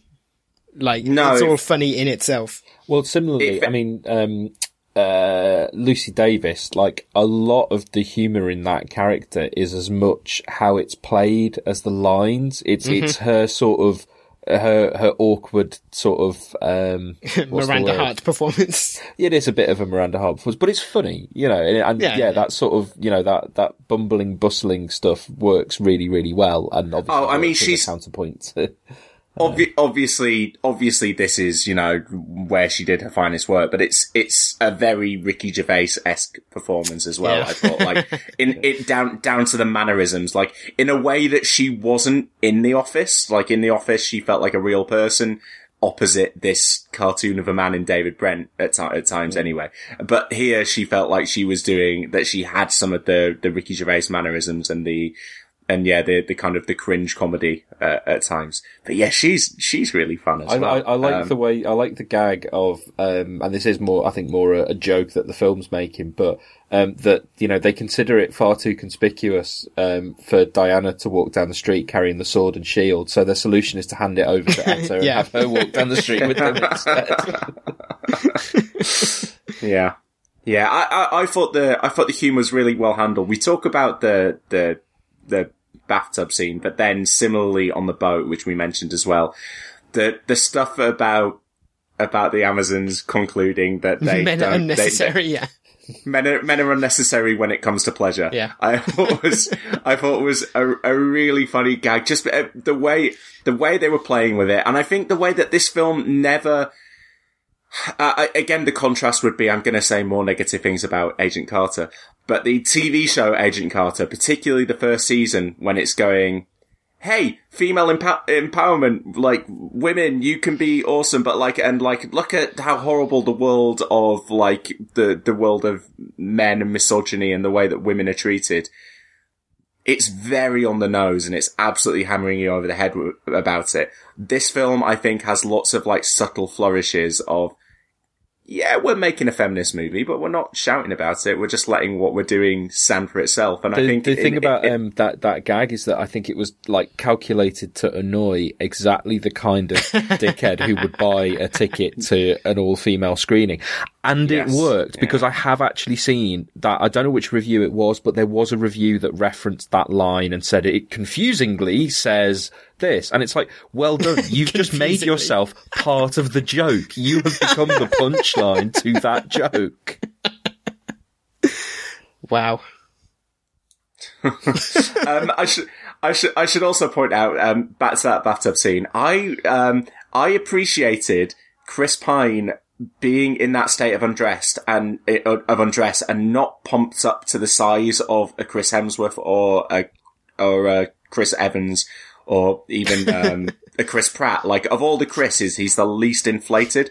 And finally, an attainably non-buff role model. I mean, still not attainable. I was going to say, yes. I wouldn't quite get that. I was joking, yeah. If I can ever look like Chris Pine looks in this movie, I will be over the moon. All you need is 6 months and a personal trainer and no job. Yeah, possibly. But then I'll still never have Chris Pine's eyes. Those dreamy, dreamy blue eyes. There's the film Hell or High Water that actually Michael Leader recommended when he came on the podcast is hilarious, because the opening scene is a bank heist scene with Chris Pine where he's wearing a balaclava, and you're like, but I can see his eyes. It's Chris Pine. It couldn't be anyone but Chris Pine because those eyes. Yeah. Well, I think we've done a lot of the Steve Trevor stuff there. As a side to that, the introduction again of his friends that they're going to be going into battle with. Oh, you mean the Howling Mercenaries? Yes. Who I think got the right amount of focus in this film. Like, they were there when they needed to be and they were recognisable faces. I think more so than, I mean, like, you remember Dum Dum Dugan in the first Avenger, but apart from it, and even he doesn't have, like, I mean, you're mainly remembering the visual, aren't you? Yeah, you remember him because he's Dum Dum Dugan and he's got the hat and the moustache. Yeah, no, I think they're more successful in terms of being part of the story, in terms of being memorable characters, and as you say, in terms of being people you recognise because one of them's Ewan Bremner. I think they are a more successful version of the Howling Commandos, but let's not beat about the bush. That is literally what they are. Yeah. I think my favourite was, I'm going to butcher his name, but Saeed Tagmaoui, who's a fantastic actor who, you know, like, you've probably seen him be great in a bunch of stuff, and I liked him here just as, like, comic relief, but like a man who, like, at the same time you believed had just an inbuilt integrity, and again felt like a character with all of his languages and stuff, who was, you know, worldly and kind of impressive in his own right, and the kind of guy that you'd want to be taking into this battle with you. But the way he's introduced with, like, he is basically the first proper audience surrogate of, like, oh, wow, look at you. You are impressive. And what is it he says? I'm both terrified and aroused right now. Yeah. And it's just absolutely perfect. And that's the closest that the film gets to sexualizing her. But it's still a character who's like, wow, you are attractive, but ultimately I'm just more impressed with you as you know, as a hero. It's the acknowledgement of being sort of completely beneath her level, isn't it? Yes. And when she goes one language further than him in that little fun, banterous exchange, like, it's great because the film is constantly presenting people to Diana who have skills or have perspectives that are outside her own. But every time you kind of get to a point, you're like, yeah, but she's better. She's always going to be the best of us in this movie. And that's what I really liked. The chief character, I understand why he's there, in terms of, in terms of a plot function, or in terms of that function of the way that Diana is discovering our world and, actually, there's a good moment, isn't there, where he says something like, "My people have all been killed," and she says, "Who did it?" And he's like, "His people." Like, it's a crucial moment of understanding about humanity for her. Is that even the good guys are bad guys sometimes, but also that I think that he doesn't sit there hating Chris Pine because it's sort of yeah. I still think that I did wonder whether having that Native American character there just to serve that function, basically, because otherwise he's not a character that has that much about him. He's like the thing that you remember about that character is, he's the Native American character. There's fair point. There's not much beyond that. And to be fair, like, I think Ewan Bremner's character comes out of it being, you remember him because he's Ewan Bremner and being ostensibly and ostentatiously Scottish. I also remember him because I read a review that said his character was Irish. Wow. Okay. And yeah, because he does ultimately prove very, very useless in terms of what he contributes. And the moment where Wonder Woman's like, it's like, no, you can sing for us. And it's a really sweet character moment, but it also shines a light on how useless he has been in this narrative. I mean, there was that point where I was like, oh, he's gonna overcome his fear and, like, make the shot, and he doesn't. Like, she just does it for him. Yeah. Yeah. Yeah. I think that might be a good point to talk about some of the action sequences in the movie. We talked about the opening one with the Amazonians and how kind of, I think just how cool they are watching them in action, and all of the stuff that Patty Jenkins does with them visually that feels different and fresh and exciting and makes all the opening mysterious stuff. A point I want to make about that one then is that, like, I kind of enjoyed how, even as cool as they were, like, guys turn up with guns and they're basically as strong as they are. Like, it's an interesting point to make about sort of weaponry, and if nothing else, it's a kind of World War I appropriate thing, which is that it's like the dawn of sort of automatic weapons and new warfare. And it's like, who was it? I remember in history, like, being told that there were countries going against tanks with, like, cavalry at the time, like guys with swords on horseback, because it was just that much of a mismatch. And, like, I think that's kind of, it's thematically appropriate in this film to show, like, how devastating guns can be when you have them on a sort of industrialized military scale. And then that's very well handled, because it's kind of like the thing that gives the guns any power against the Amazonians is that element of surprise, that they don't know what they are and they don't know what they can do. Mm-hmm. And that's kind of what leads to the couple of casualties that the Amazonians do suffer. But then, once the Amazonians actually figure out what's going on, they use their shields and they use their it also creative combat methods to overcome them. It sort of sets up this idea that deflecting bullets is actually a thing that you can do in this world. Well, and like specifically, it's Wonder Woman's superpower is that like she can beat bullets, and like bullets are the ultimate cause of harm. Like, it's something I like about the character is that because like action films especially, like, I don't know if this is our perspective as Brits, but like, they're so gun happy. Like, and they treat it very blasé. Like, you rarely see in films anything that sort of adequately represents how dangerous guns are and how, like, deadly they can be. And like I said, I don't know if it's just because Americans are so familiar with them, or like they have this kind of fetishization of guns. But then for this film to come along and be like, well, look, this is how dangerous bullets are, but if she's a superhero, she can beat them. Like, it's a thing I enjoyed. I think particularly American action cinema definitely does fetishize guns in that way. And it did make you think, well, if Batman and Wonder Woman ever have a fight, especially the DCEU version of Batman, I think Wonder Woman's going to come out on top.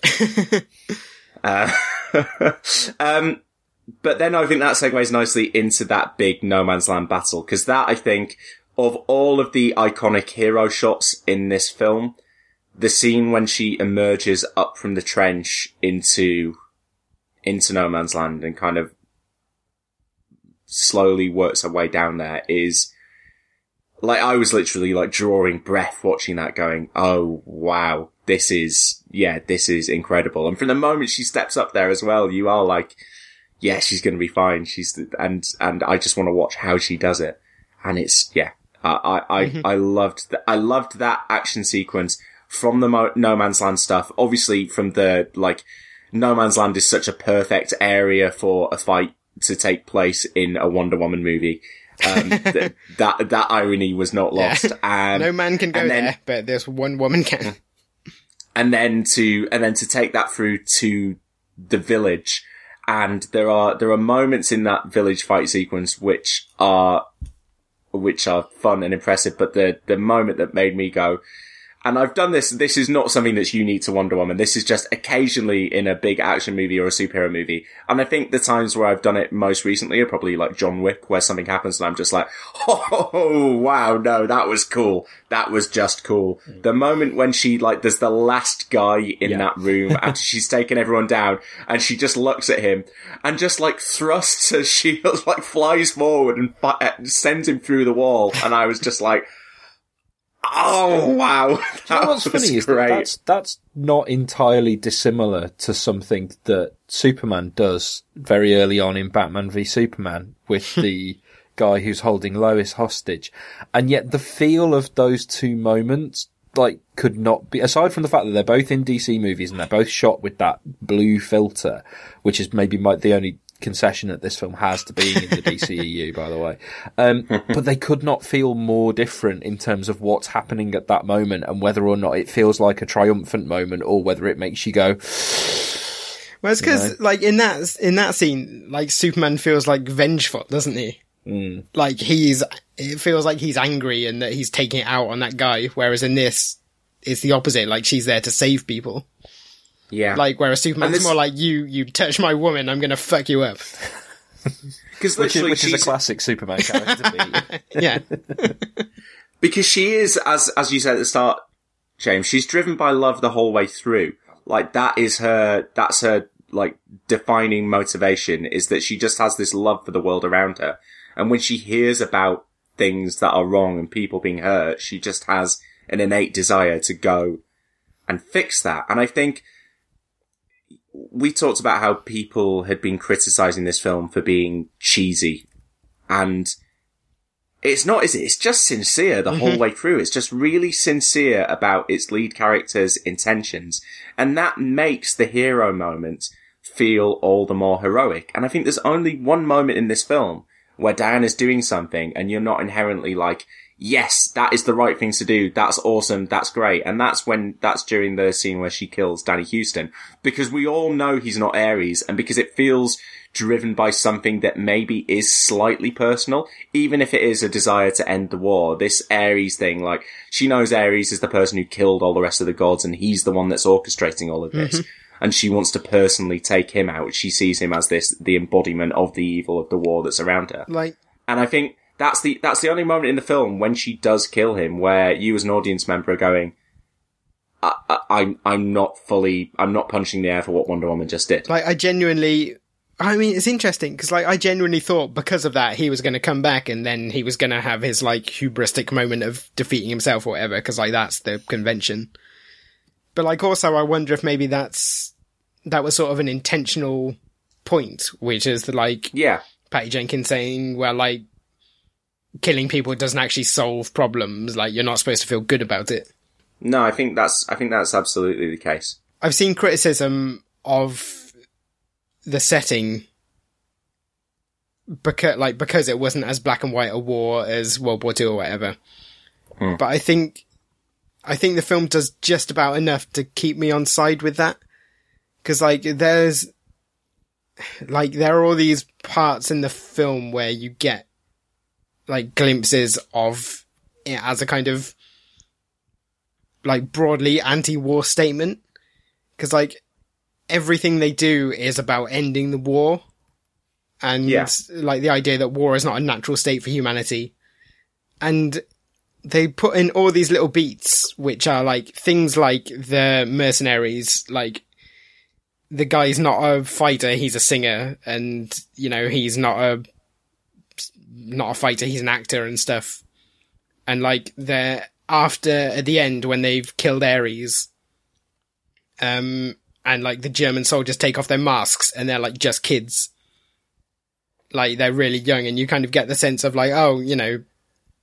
this war is a terrible thing, and, killing one person isn't necessarily going to end it, but everything we do should be to avoid this situation happening again. And kind of the problem with it being World War I for me is that there's this unspoken thing of, and 30 years later all happens again, even worse.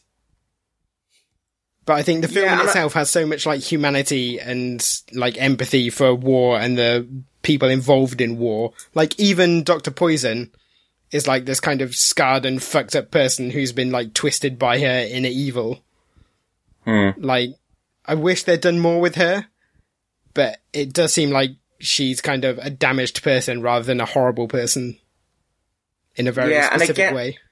Again, I think you can probably, all of the actual German soldiers who we see in this film are kind of connected to Ludendorff and to Dr. Poison. Yeah, so the ones pursuing Steve Trevor at the start are the ones who have pursued him from him stealing the book from Dr. Poison. And the ones that come after them in London are sent by Ludendorff. And then we see all of the evil that he does, and then I don't know that the village might be the exception, but I guess they're so close to where Ludendorff is that they could be his. Yeah, I mean, it's worth... and that's specifically the village that he fires upon.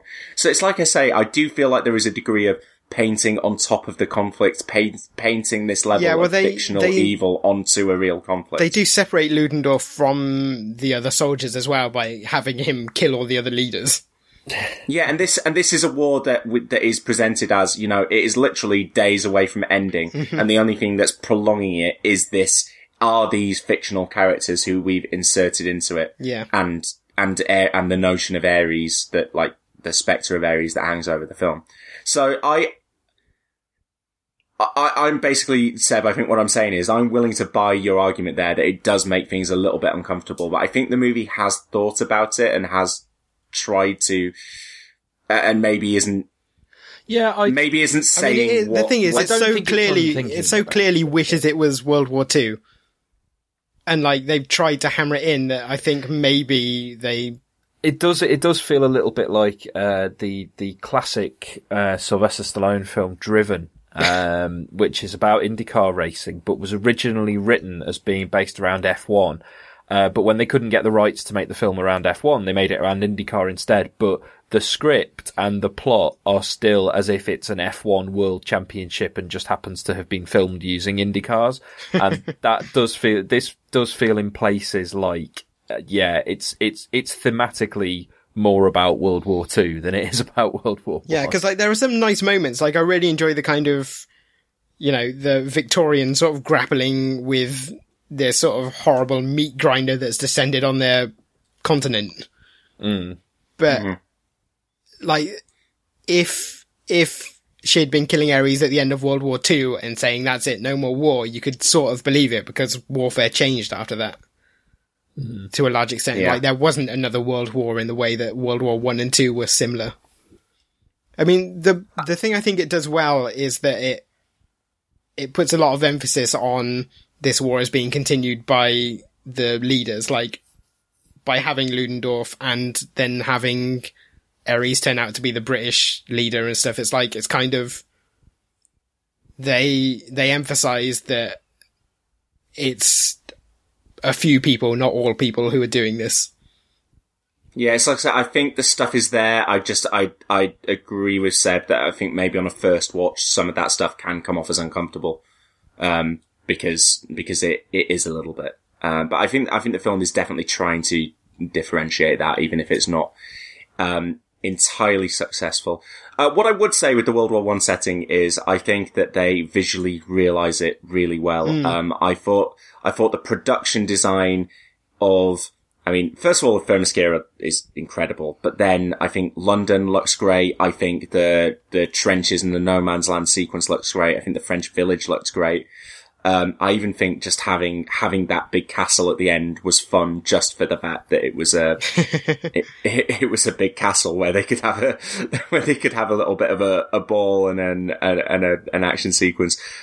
But yeah, I just thought it all looked gorgeous. I mean, the shot when they're first walking into like 1918 London, and I was like, oh, that is recognisably London, but not as we know it. Do you know what I mean? I was watching that in London, and it got me right in my chest, because I was like, it's the place I love, but that's the city I recognise.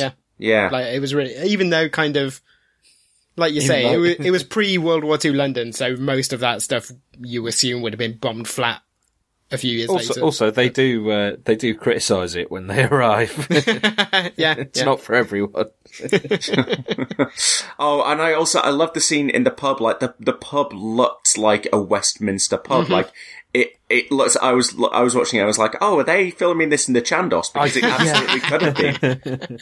Yeah, it's those panels. It's the wood and glass panels that give it the right feel. There's like a niche reference for our Central London drinking listeners. But it's just, there's an attention to detail there that would have been very easy to resort to shorthand or something. I really, in fact, really enjoyed the London sequences in general, because I am going to be slightly critical, though, of them walking all the way from where they arrive, which I think is near St Paul's, to Selfridges. Like, they could have found a clothes shop closer than that. That's a bit of a long walk. Not worthy of Diana. They couldn't. I'm just sad they didn't have a scene on the tube like in Thor. Yeah, in terms of London geography niggles, this one definitely low down the list. It's not a Thornington Crescent. Yeah. No. But yeah, I enjoyed the continuation of because the chemistry between Pine and Godot is so good that like any second the two of them are on screen together, whether they're doing the kind of romantic bantering or whether they're doing he's trying to teach her something about the world of men, or she is like what I really liked about the two of them, and whenever they were talking, and this happens a lot in London, is that this is another superhero fish out of water story with Diana in the world of men, but like it's a fish out of water story where she walks into a room and says something in front of a group of people who are like, "That's ridiculous. What are you saying?" But it's not funny in the way that Thor was, where like Thor is like quite patently ridiculous in this world. Like, this isn't her world, but her viewpoint's right. Like, she's right, and all the people around her are wrong.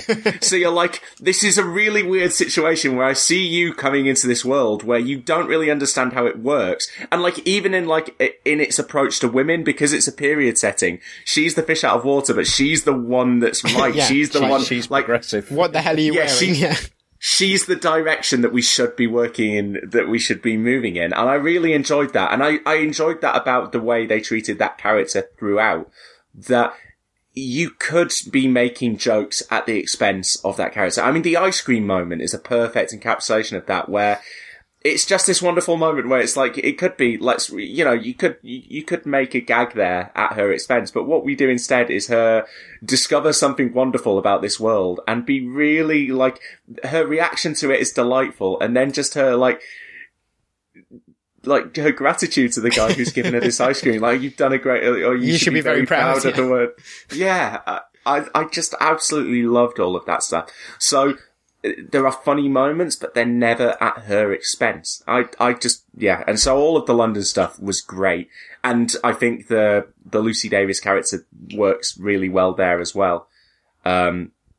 Just another female character in this world to immediately meet Diana and go, "Oh wow, look at you. You're great." And she's not intimidated by her. She's just like, "Wow, what do you want me to do next?"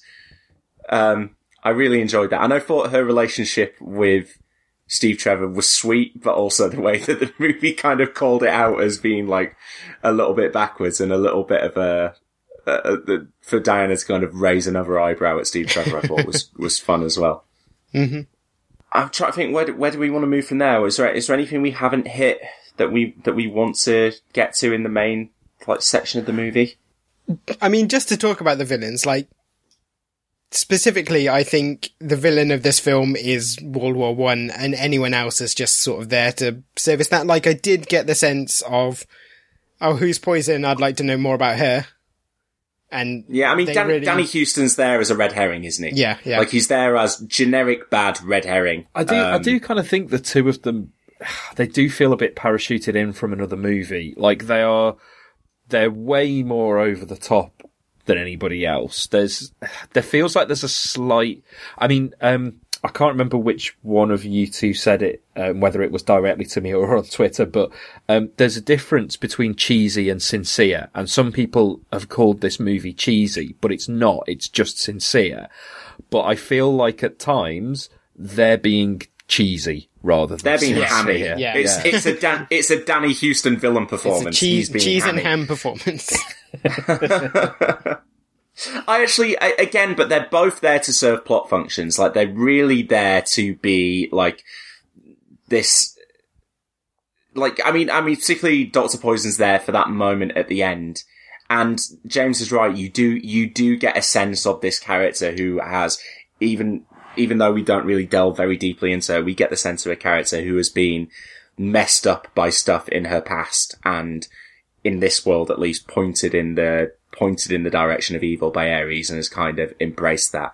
Are we assuming that so that she was a chemist who specialised in these kind of compounds, something goes wrong with an experiment and damages her face, and that gives her a bitter outlook on the world, and she decides to use her science for evil? Is that the that's the shorthand that we there, infer from this? Is she Seb? Is she a comics character, her and Ludendorff comics characters, or? I don't know about Ludendorff. Dr. Poison is, and he is a Wonder Woman villain, not an especially well remembered one, but I think more just straight up evil, to be honest. Mm-hmm. In fact, looking at it, so, the original one appeared in the Golden Age and was actually a Nazi. And that's what I mean about feeling like she parachuted in from another film. It's the World War II thing again. There is a post-crisis one, who's popped up from time But to time. she's not a big character or anything. No, not at all. Although I imagine she'll be turning up soon. Probably, yes. But no, if you talk about big Wonder Woman villains, then Ares is the one, basically. Mm-hmm. Yeah. Even Ares, I didn't care when he turned up. Like I said, like I cared about what it meant for Diana, but in terms of the big fight and the monologuing and stuff, I just wanted to see her. I mean, and I wanted to see her get to the moment where she kind of realized that kind of Steve Trevor had been kind of right about what he was trying to tell her about humanity, that it wasn't black and white. Like, I wasn't even convinced that Ares was going to turn up at the end. Like, it was that kind of, that perfunctory moment of killing him off, like, could have just not happened as far as, like, she could have killed Ludendorff and that could have been the sort of, you ended the threat, the immediate threat. Yeah. Although I just want to say quickly as well, I did think, like, having Ares turn out to be the character it was a kind of, I liked it from a feminist perspective in that it gave Wonder Woman a villain to fight who was like this sort of old male power figure who really the control of the war was in his hands, not anyone else's. In a general sense, actually, there is always a bit of an issue with female superheroes in that it feels like the obligation is to give them female villains. It's like they have to be like an equivalent somehow. So actually, the fact that she has a big fight sequence with a man at the end of this film is actually more unusual than you might expect. And like a man who represents like this sort of entrenched male patriarchal power. She's almost literally smashing the patriarchy. Yeah. Yeah, so again, all of that stuff, kind of thematic level, whatever, I think works fine. In terms of the actual fight with Ares, it does feel the closest to the rest of the DCEU in kind of like CGI throwing things at each other, and like when her action has felt so like fresh and specific to her earlier in the film, kind of being thrown backwards and forwards is less interesting, I think. And I think that's why the Chris Pine stuff works well, because it does give you something a bit more tangible to grasp onto during that finale. And I've already talked about how I think it works well as a moment for that character, but also in service of Diana. Mm-hmm. But then I do think, so I think it still gets the big moments right in that scene, because it gets the Steve Trevor sacrifice bit right, and it gets the final Wonder Woman dropping the tank and laying the smackdown on Ares stuff right. That those last couple of moments where he throws the lightning at her, and when she's just kind of like manipulating it round to her like armbands, mm-hmm. that's really cool. And I think the moment after the battle's ended, where everyone kind of takes off the gas masks and you see, that it's just kind of good average blokes on each side who are just happy for the fighting to be over. Mm-hmm. I'd liked that as well. So I mean, even as much as I didn't care about the actual fight itself, I still enjoyed the individual little part. The emotional beats land when they need to. And I was with Diana throughout that whole final act, where mm-hmm. she is a character who's seen the world kind of in a black and white sense, and then suddenly like the moment where she feels that like Steve has betrayed her by not believing in her, but then like feels her own overconfidence shatter when she realizes that the guy she's killed wasn't Ares. And when she figures out that she'd been manipulated by Ares as well, mm-hmm. earlier in the film. I thought I tracked her emotionally throughout that final act. So as much as I didn't care about the action, I cared about the character. And again, we spoke a lot about Gal Gadot and about Diana as a character in our spoiler-free section. We haven't spoken about her much since, because it's just kind of like, it's throughout the film, it's just a given. She is great. And there are so many individual moments in all of the different scenes. Like, I loved the dancing. I loved how Patty Jenkins like shot the kiss and then cut away to like, leave it to your imagination what happens after that. But I also think that it's nice because we've had that gag about men being superfluous when it comes to pleasure. I almost thought it was nice. It was like Steve Trevor was fulfilling an emotional need for her. Like, what happened after that, completely irrelevant. Mm-hmm.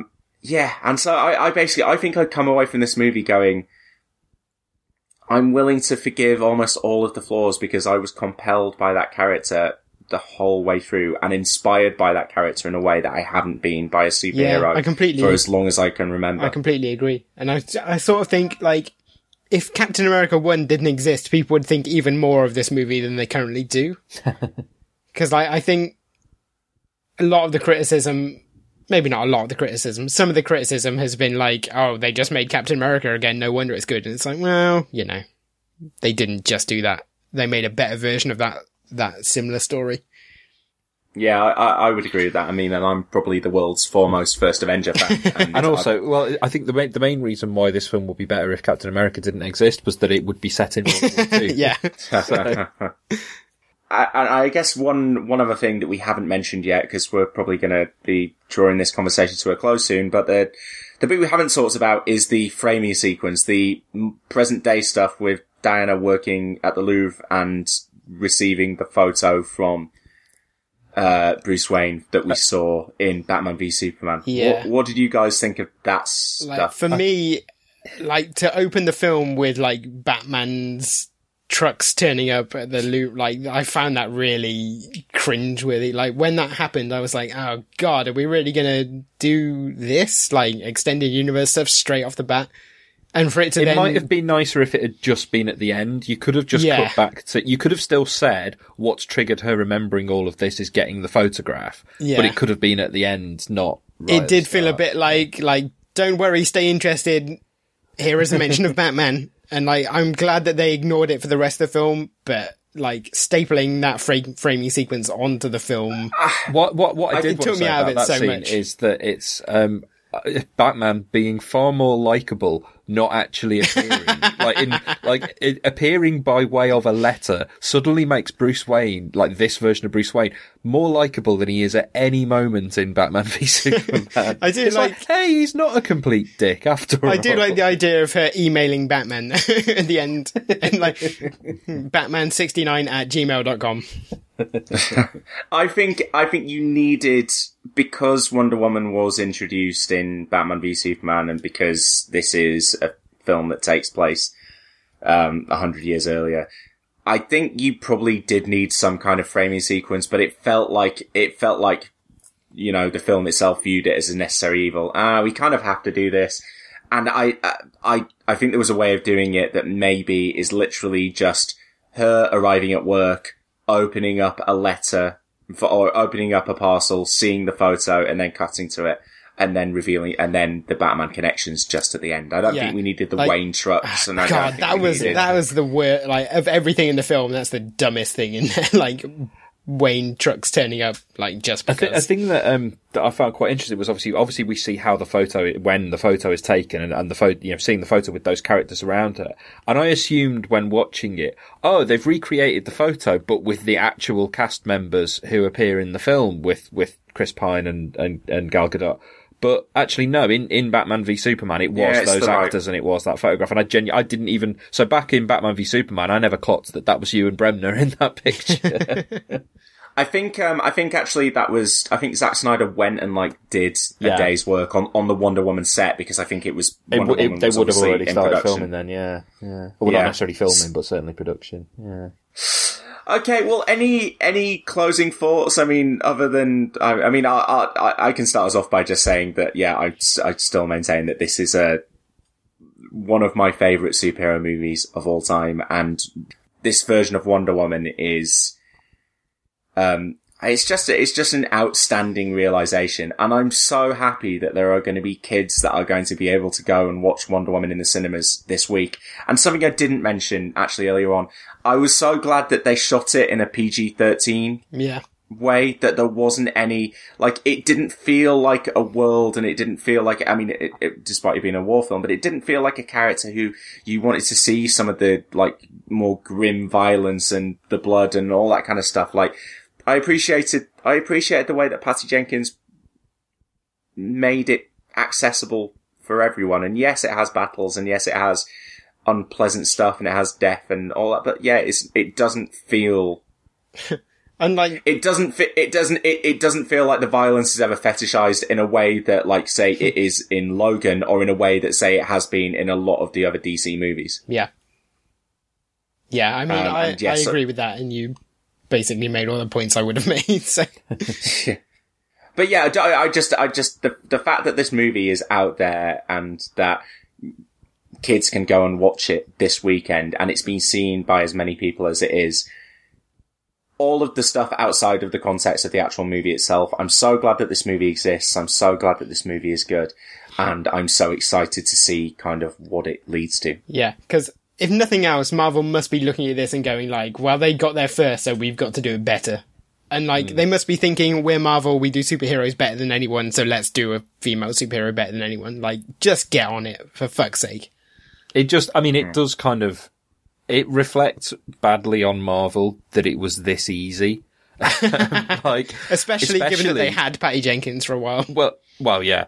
But you know, they're working in the DCEU, which is a much less solid framework on which to build. There's so much more to overcome in terms of preconception. And by doing it first, they also, you know, have the difficulty of, well, what's the reaction of the kind of people who reacted to Ghostbusters 2016 going to be like?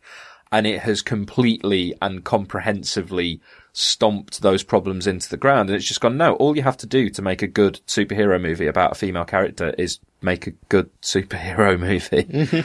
I don't know, there is a bit more to it than that. And in terms of getting the right director who can approach it in that right way and have it not be fetishized and all of that. But essentially, it's a good superhero movie made by good people. And well, it sort of feels like for all DC's talk of, and Warner's talk of being director led, this is the first that feels like it couldn't have been made by just anyone.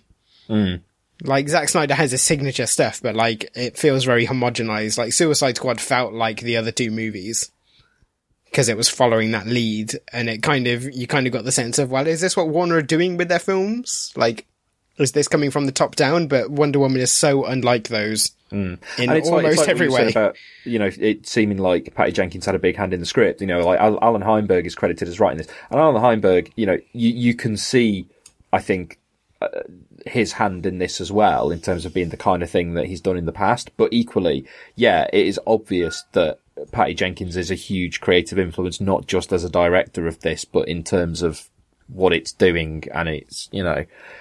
So yeah, it is totally a, director-led thing. Yeah, and because I like I said, I think because so many of the elements come together so perfectly, like it feels like a movie that's not pulling in different directions. It feels like a movie that knows exactly what it wants to do. And like, we haven't mentioned the score. I thought the score was like gorgeous. The strings that would like build during her big iconic moments. Given that we know that theme is coming into the guitar lick, yeah. Because you're waiting for that moment of, well, it's obviously going to come. When is it going to come? And it's very well placed. And to not have it in any of the Themyscira stuff, to break it out at the moment that they break it out, I just remember sat there and going, yep, that was exactly the right moment to break that theme out. Oh, I've got one criticism actually. Ooh. Not of the score, of the film. Like, it's another superhero movie where they're embarrassed by the name of the character. Oh, yeah. And I knew going in that they weren't going to say don't even nod to the fact that, like, they don't have some twatty newspaper character going like, oh, you know, who is she? Like, Wonder Woman, that'll do. Like, they just don't great. bother. If there's not a natural place to fit it into this movie, then don't, like, why do they need to say it? I don't care whether they say it or not. The film is called Wonder Woman. Wonder Woman is on the names of all is on the posters, and I didn't feel like the movie was embarrassed about anything about her. I think other movies have been, and I think other movies have been clunky, but I don't think omission is a sin on this occasion. Oh, sure, but like, as a superhero I don't think it's fan, embarrassed. Like, I like them owning that kind of thing. And like, I think, I think they own so much about that character, from the costume and the power set to the fact that even the lasso was in there. I just don't think that that's a criticism I would level at this film. And so I'm willing to say that they just didn't have a natural spot for it, so they thought, well, we'll do it elsewhere then. Yeah. Rather than rather than have, like, in Superman, some meaningless bloke in the back of a scene go, oh, that's a Superman. That's the thing I hate, like, is them trying to shoehorn it in. Like, they needed to come up with a good way of doing it. Yeah, and they haven't yet, and maybe that's something that comes. It'll probably happen in Justice League. Yes. Yeah. Perry White being like, "What's the woman called? Wonder Woman." That would do. Yeah. Or we just drop Cisco in there from the Flash TV show because he's pretty good at that. Yeah. Okay. I think that's our Wonder Woman discussion wrapped up. We all really liked that movie, didn't we? Yep. That's great. Okay, so I'm looking forward to now the comics that you're going to recommend me based on Wonder Woman. That's a shame. Because this is another of those characters where you'll watch the film and go, show me some more that's like that, and we'll go, wow, there's not really anything like this. It doesn't really exist. Seb's not going to recommend me a Superman comic, is he? No, I wondered about, because actually, genuinely, I did think about finding you something that had the elements of what I liked about this in terms of how she's presented as a hero and maybe sort of and also the fish out of water stuff. But no, we basically need to recommend you some important Wonder Woman comics, even though there aren't very many. But anyone who's listening to this who remotely knows about comics will know exactly what the main recommendation from this episode is. It's basically, so in 1987, after Crisis and with the Superman relaunch and the Batman Year One and all that kind of stuff, DC went to do the same thing with Wonder Woman. So it's the start of the relaunch run, kind of written and drawn and overseen by George Perez, but also scripted initially by Len Wein. Scripted later on by Len Wein, and there was another writer whose name I've forgotten, but was the scripter and was the person who was the original writer they'd tapped to do it. I should have that in front of me. But also the editor, Karen Berger, I think was a quite important influence on it. But basically, it's a full-on revamp of Wonder Woman and a relaunch and a year one type story, continuity reset. And it's the first time that they really brought in heavily the Greek mythology elements and redid the backstory. And Ares is the villain. And actually, like, from reading through this stuff, there's more in the film from this than I would have anticipated. I think character-wise, she is quite different, and Steve Trevor is completely different and plays a very different role. He's not a love interest in this era, basically. Not least because he's quite a bit older than her. But there is interesting stuff in terms of what it does. And as I say, it's really the first time, I think pretty much ever, that Wonder Woman was sort of comics that people really sort of took seriously and had, a real sort of ethos and approach behind them. So I reckon if you read the first 7 issues, because there's kind of a 6-issue arc, but then the 7th issue is the sort of, the first arc is out of the way. This is really setting up the character in the world in which she'll exist from then on. Perez, I think, he wrote for about 60 odd issues, but he wrote and drew the first 24. So you could always go on and read some more of them. But basically, it depends if you like them. They're quite dense because they're George Perez comics. I've probably talked about this Lots before, of tiny like panels. Teen Titans and stuff. Lots of panels on a page. So a lot happens in a single issue. But yeah, it's pretty much, it's about as definitive a Wonder Woman comic as you'll find. And it's definitely the biggest influence on the film. Like even, Patty Jenkins has said, it's the one run that she really name checked regularly when talking about it. So, yeah. Excellent. Okay, I'll look forward to that one. James, what have you got for me? I've just got one issue for you, although it's a longer than normal issue. It's the only Wonder Woman comic I've ever bought. So that's probably telling you how uncelebrated those are, because I've dipped my toe into pretty much everything. All the major characters, with the exception of Wonder Woman, because she's just never appealed to me. But I bought this one, which is Wonder Woman 600. It was released in 2010 as the anniversary issue for the character. Basically, it's a little anthology of creators sort of looking back on Wonder Woman and what she means. And, I think the main story and the reason I picked it up was that it had George Perez drawing a story that kind of looked back on his run and touched on the supporting characters and stuff. I think. So read that after you read. Yeah, it's like it's in the region of 64 to 100 pages, so it's a pretty specific, a pretty substantial comic. And it gives you a kind of overview of the way different creators treat Wonder Woman and what they do with her and sort of elements of her mythology. So I think as a taster, it'll be an interesting read for you. So it's just the one single issue, Wonder Woman Volume 1, issue 600. And just for completion's sake, the other writer on the Perez stuff is Greg Potter. I'm just looking up, apparently he did the first couple of issues, but then he worked in advertising, he was a creative director, and he had to give up comics to devote more time to his advertising. So I think he was the initial writer, and Perez was brought in as artist, and then Perez started flinging ideas everywhere, and so they sort of gave it to Perez to drive the direction of it. I should also add, I did actually read some Wonder Woman comics last year when DC did the Rebirth. I read some of it's Greg Rucka, isn't it, who did the Wonder Woman Rebirth stuff, and it was kind of like alternating issues between origin stuff and like modern day stuff. And the origin stuff I thought was particularly strong. I did fall off it, but after watching the movie, I think I might go back and catch up on some of that, because there was some really strong stuff in there, and I think that's probably going to be the run that people watching this movie are going to be able to run out and see, like the first couple of trades there and ready to buy. And it is, and because there's origin stuff in there, it's probably a good one for this film, I would imagine. So maybe Joe has done a recommendation.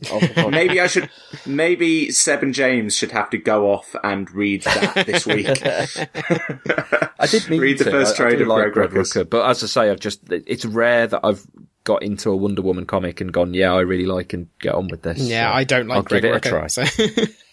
Well, that's crazy. I've genuinely never read anything that made me go, oh, I get it now. Like. This sounds like an argument for another time. We'll move on now to our final section, which is the pitch. And I mean, I guess most of our listeners could probably guess what I'm going to ask here. It's a pretty obvious one after seeing this movie. Which more obscure female superhero should get a solo movie next? So obviously we know that Captain Marvel's coming and whatnot, but which character should they pluck out from Marvel or DC or maybe elsewhere to give a solo superhero movie to after the success of Wonder Woman? And I imagine if Hollywood's smart, they will be doing this with much more than one character. So this is a pitch that's very winnable. It's very real world winnable. The movie studio bosses literally want your answer to this question now. And so James, I'll come to you first. Which more obscure character? Go to Seb first, because last podcast, I was accused of stepping on his toes. Are you concerned? I don't think we're going to have the same one. Are you concerned that you've got the same one? No, I want this to be a fair fight. Okay, so Seb, James doesn't want there to be any excuses. Who's your female superhero? Zatanna. I've always liked Zatanna. I think she's a really good character. For those who don't, I think you are already a bit familiar with her, aren't you? I think you might have read some stuff with her in. I liked her in Batman the Animated Series. Well, that's because Paul Dini is like the world's biggest Zatanna. Paul Dini is actually married to a stage magician who basically looks like Zatanna. That's how much Paul Dini likes Zatanna. But yeah, so Zatanna for those I saw that he'd written some Zatanna comics after that, and like I think the big collection's just come out, and I'm gonna buy it because Paul Dini and that character, it sounds great to me. She was also in Constantine when you recommended me some Hellblazer. Oh yeah, she turns up there because it was retconned in that it was retconned in by Neil Gaiman in Books of Magic that they had a relationship years previously, and then Garth Ennis picked up on that and brought her into Hellblazer every so often. But yeah, actually, if you want there's some good Paul Dini stuff with her in. That's actually when Paul Dini was on Detective Comics, and there was an arc where again there was a bit of retconning going on, but it retconned in that Bruce and Zatanna had known each other when they were kids, and so there's a quite interesting relationship there. For those who don't know her, she's a stage magician, and the daughter of a Golden Age superhero called Zatara, who was also a stage magician, and like. So she starts out as an illusionist and then discovers that she has these magical powers, and she casts spells by speaking backwards. What I particularly like about her is, I would describe her pretty much as DC's equivalent of Doctor Strange, in that she's, certainly if you were looking at it from a movie perspective, obviously DC has got other mystical characters coming out there, whatever. But what I like about Zatanna is that mystical characters, generally, who are like kind of magicians and deal in the occult, tend to be quite angsty and burdened by their power and all that kind of stuff, and you know, very sort of just serious, basically. And what I like about Zatanna is that she's a really cheerful, optimistic, likable character who also first. just happens to be a magician. So I just think as you'd have to do a bit of work with the costume. The costume wouldn't really stand up to movies. She got a redesign actually for the New 52 because she was in Justice League Dark, and that would probably work better because she actually has trousers, but rather than fishnets. But yeah, I think a Zatanna movie could be a lot of fun. Could be basically DC's equivalent of Doctor Strange. So yeah, I have a casting suggestion, but I don't actually want to say it because I feel like it's one that you'll hate, and that might lose me the pitch. Okay. So I'm going to say it anyway. I think Zooey Deschanel. Yeah, I hate it. James. Seb's giving you a little opportunity right at the end. What's your pitch? Well, so basically I had the same kind of approach, which is that, like, take a character who's not necessarily burdened by their powers and who's quite fun and a bit sexy and sort of all the best parts of female superheroes. But that I want to have a Marvel Cinematic Universe She-Hulk film. Oh, yeah. Because, like, basically, so, She-Hulk's always a character that I thought, like, when you hear the name She-Hulk and you hear, oh, she's a cousin of Hulk, who is also a Hulk, and, it just sounds so dumb. But then when you actually read it in the comics context, you're like, oh, great character. Yeah, the thing is, like, they know it's dumb. Like, she was created basically for copyright reasons, to stop someone else doing, like, the female Hulk. Like, that's the only reason she exists. And yet, she's had the most consistently good comics of almost any character. I was going to say, probably outside of Daredevil, like, since the early 80s, if there's a new She-Hulk series, you can pretty much guarantee it's pretty good. Exactly. Like, even the current one, which I haven't yet read, which is just called Hulk, I think is getting some pretty good reviews, and I'm looking forward to picking it up. Like, it's very different from what's gone before because it's basically about post-traumatic stress disorder. Yeah, but at the same time, it's very good. Good take. So it's like the fact that the character is ridiculous allows you to do basically anything with her. And like, I think if the MCU could nail anything, it's the tone of She-Hulk, which is just like, it's often treated as an outright comedy. And like, if nothing else, like, you don't get women being the comic relief characters much, especially when they're the lead in the film. Like, Wonder Woman has these kind of moments of, you know, jocularity or whatever, but she's not the funniest character in her own film.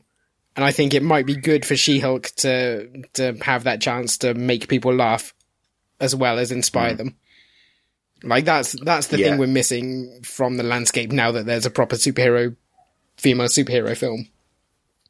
And I do wonder, like I said, because I always thought that the character would be so difficult to sell conceptually, but when you've got a shared universe and you could, like, introduce her almost in the background of another movie and then launch your own movie after that.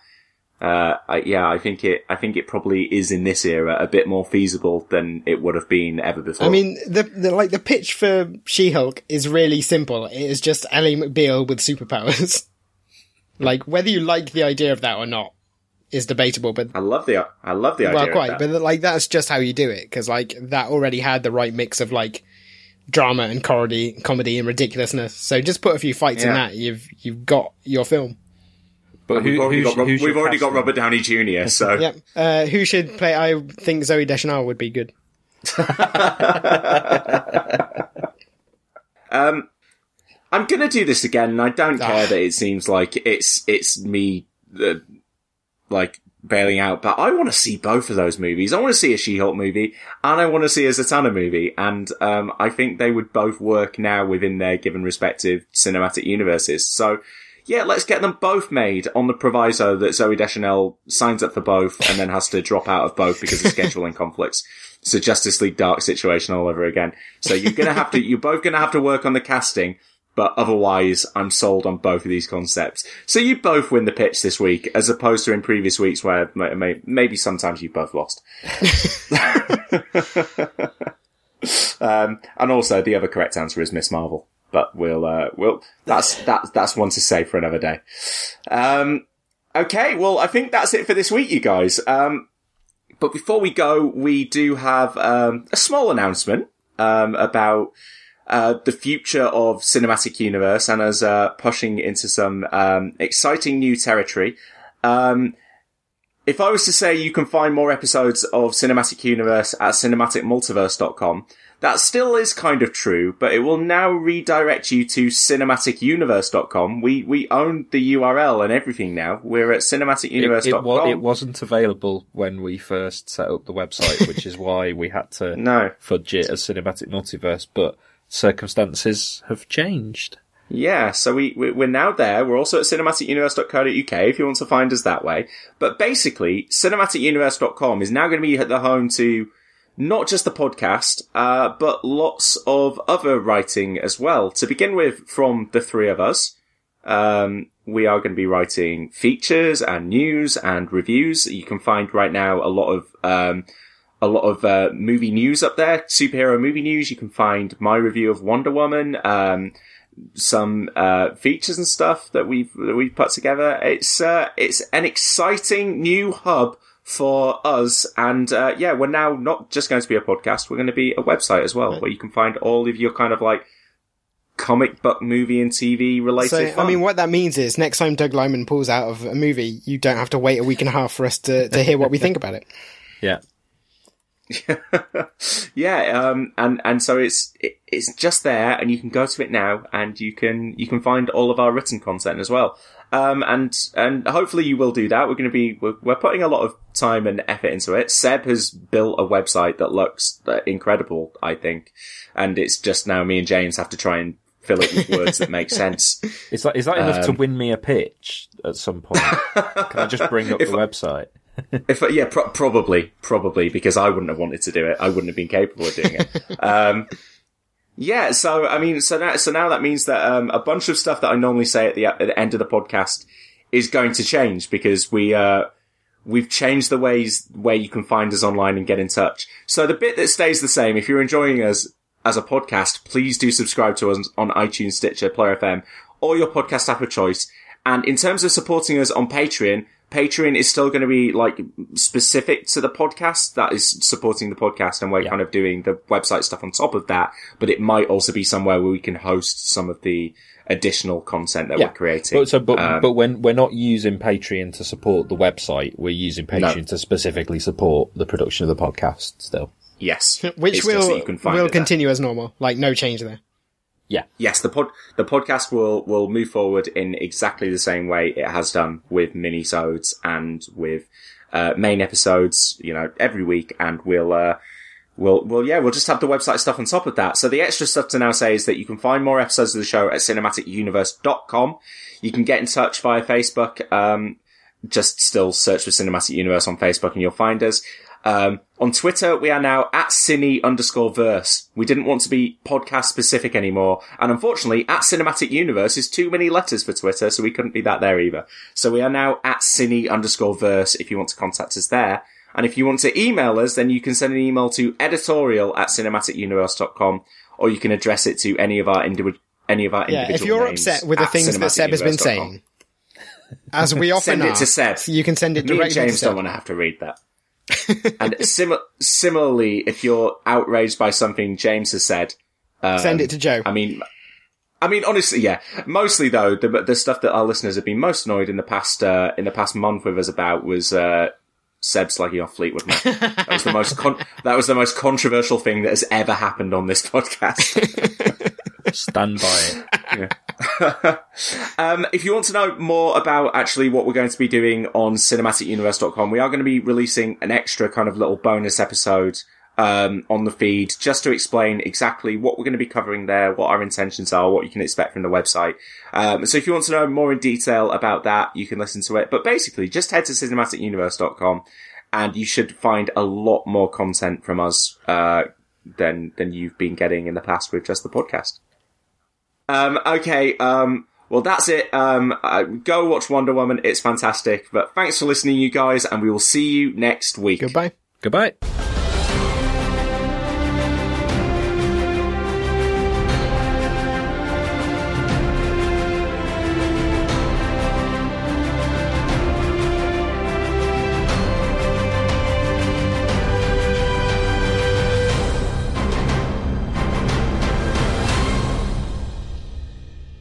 In case you people have forgotten, this block operates under the same rules as the rest of the city. Mama is not the law. I am the law. Cinematic Universe returns in 2 weeks' time with Dread.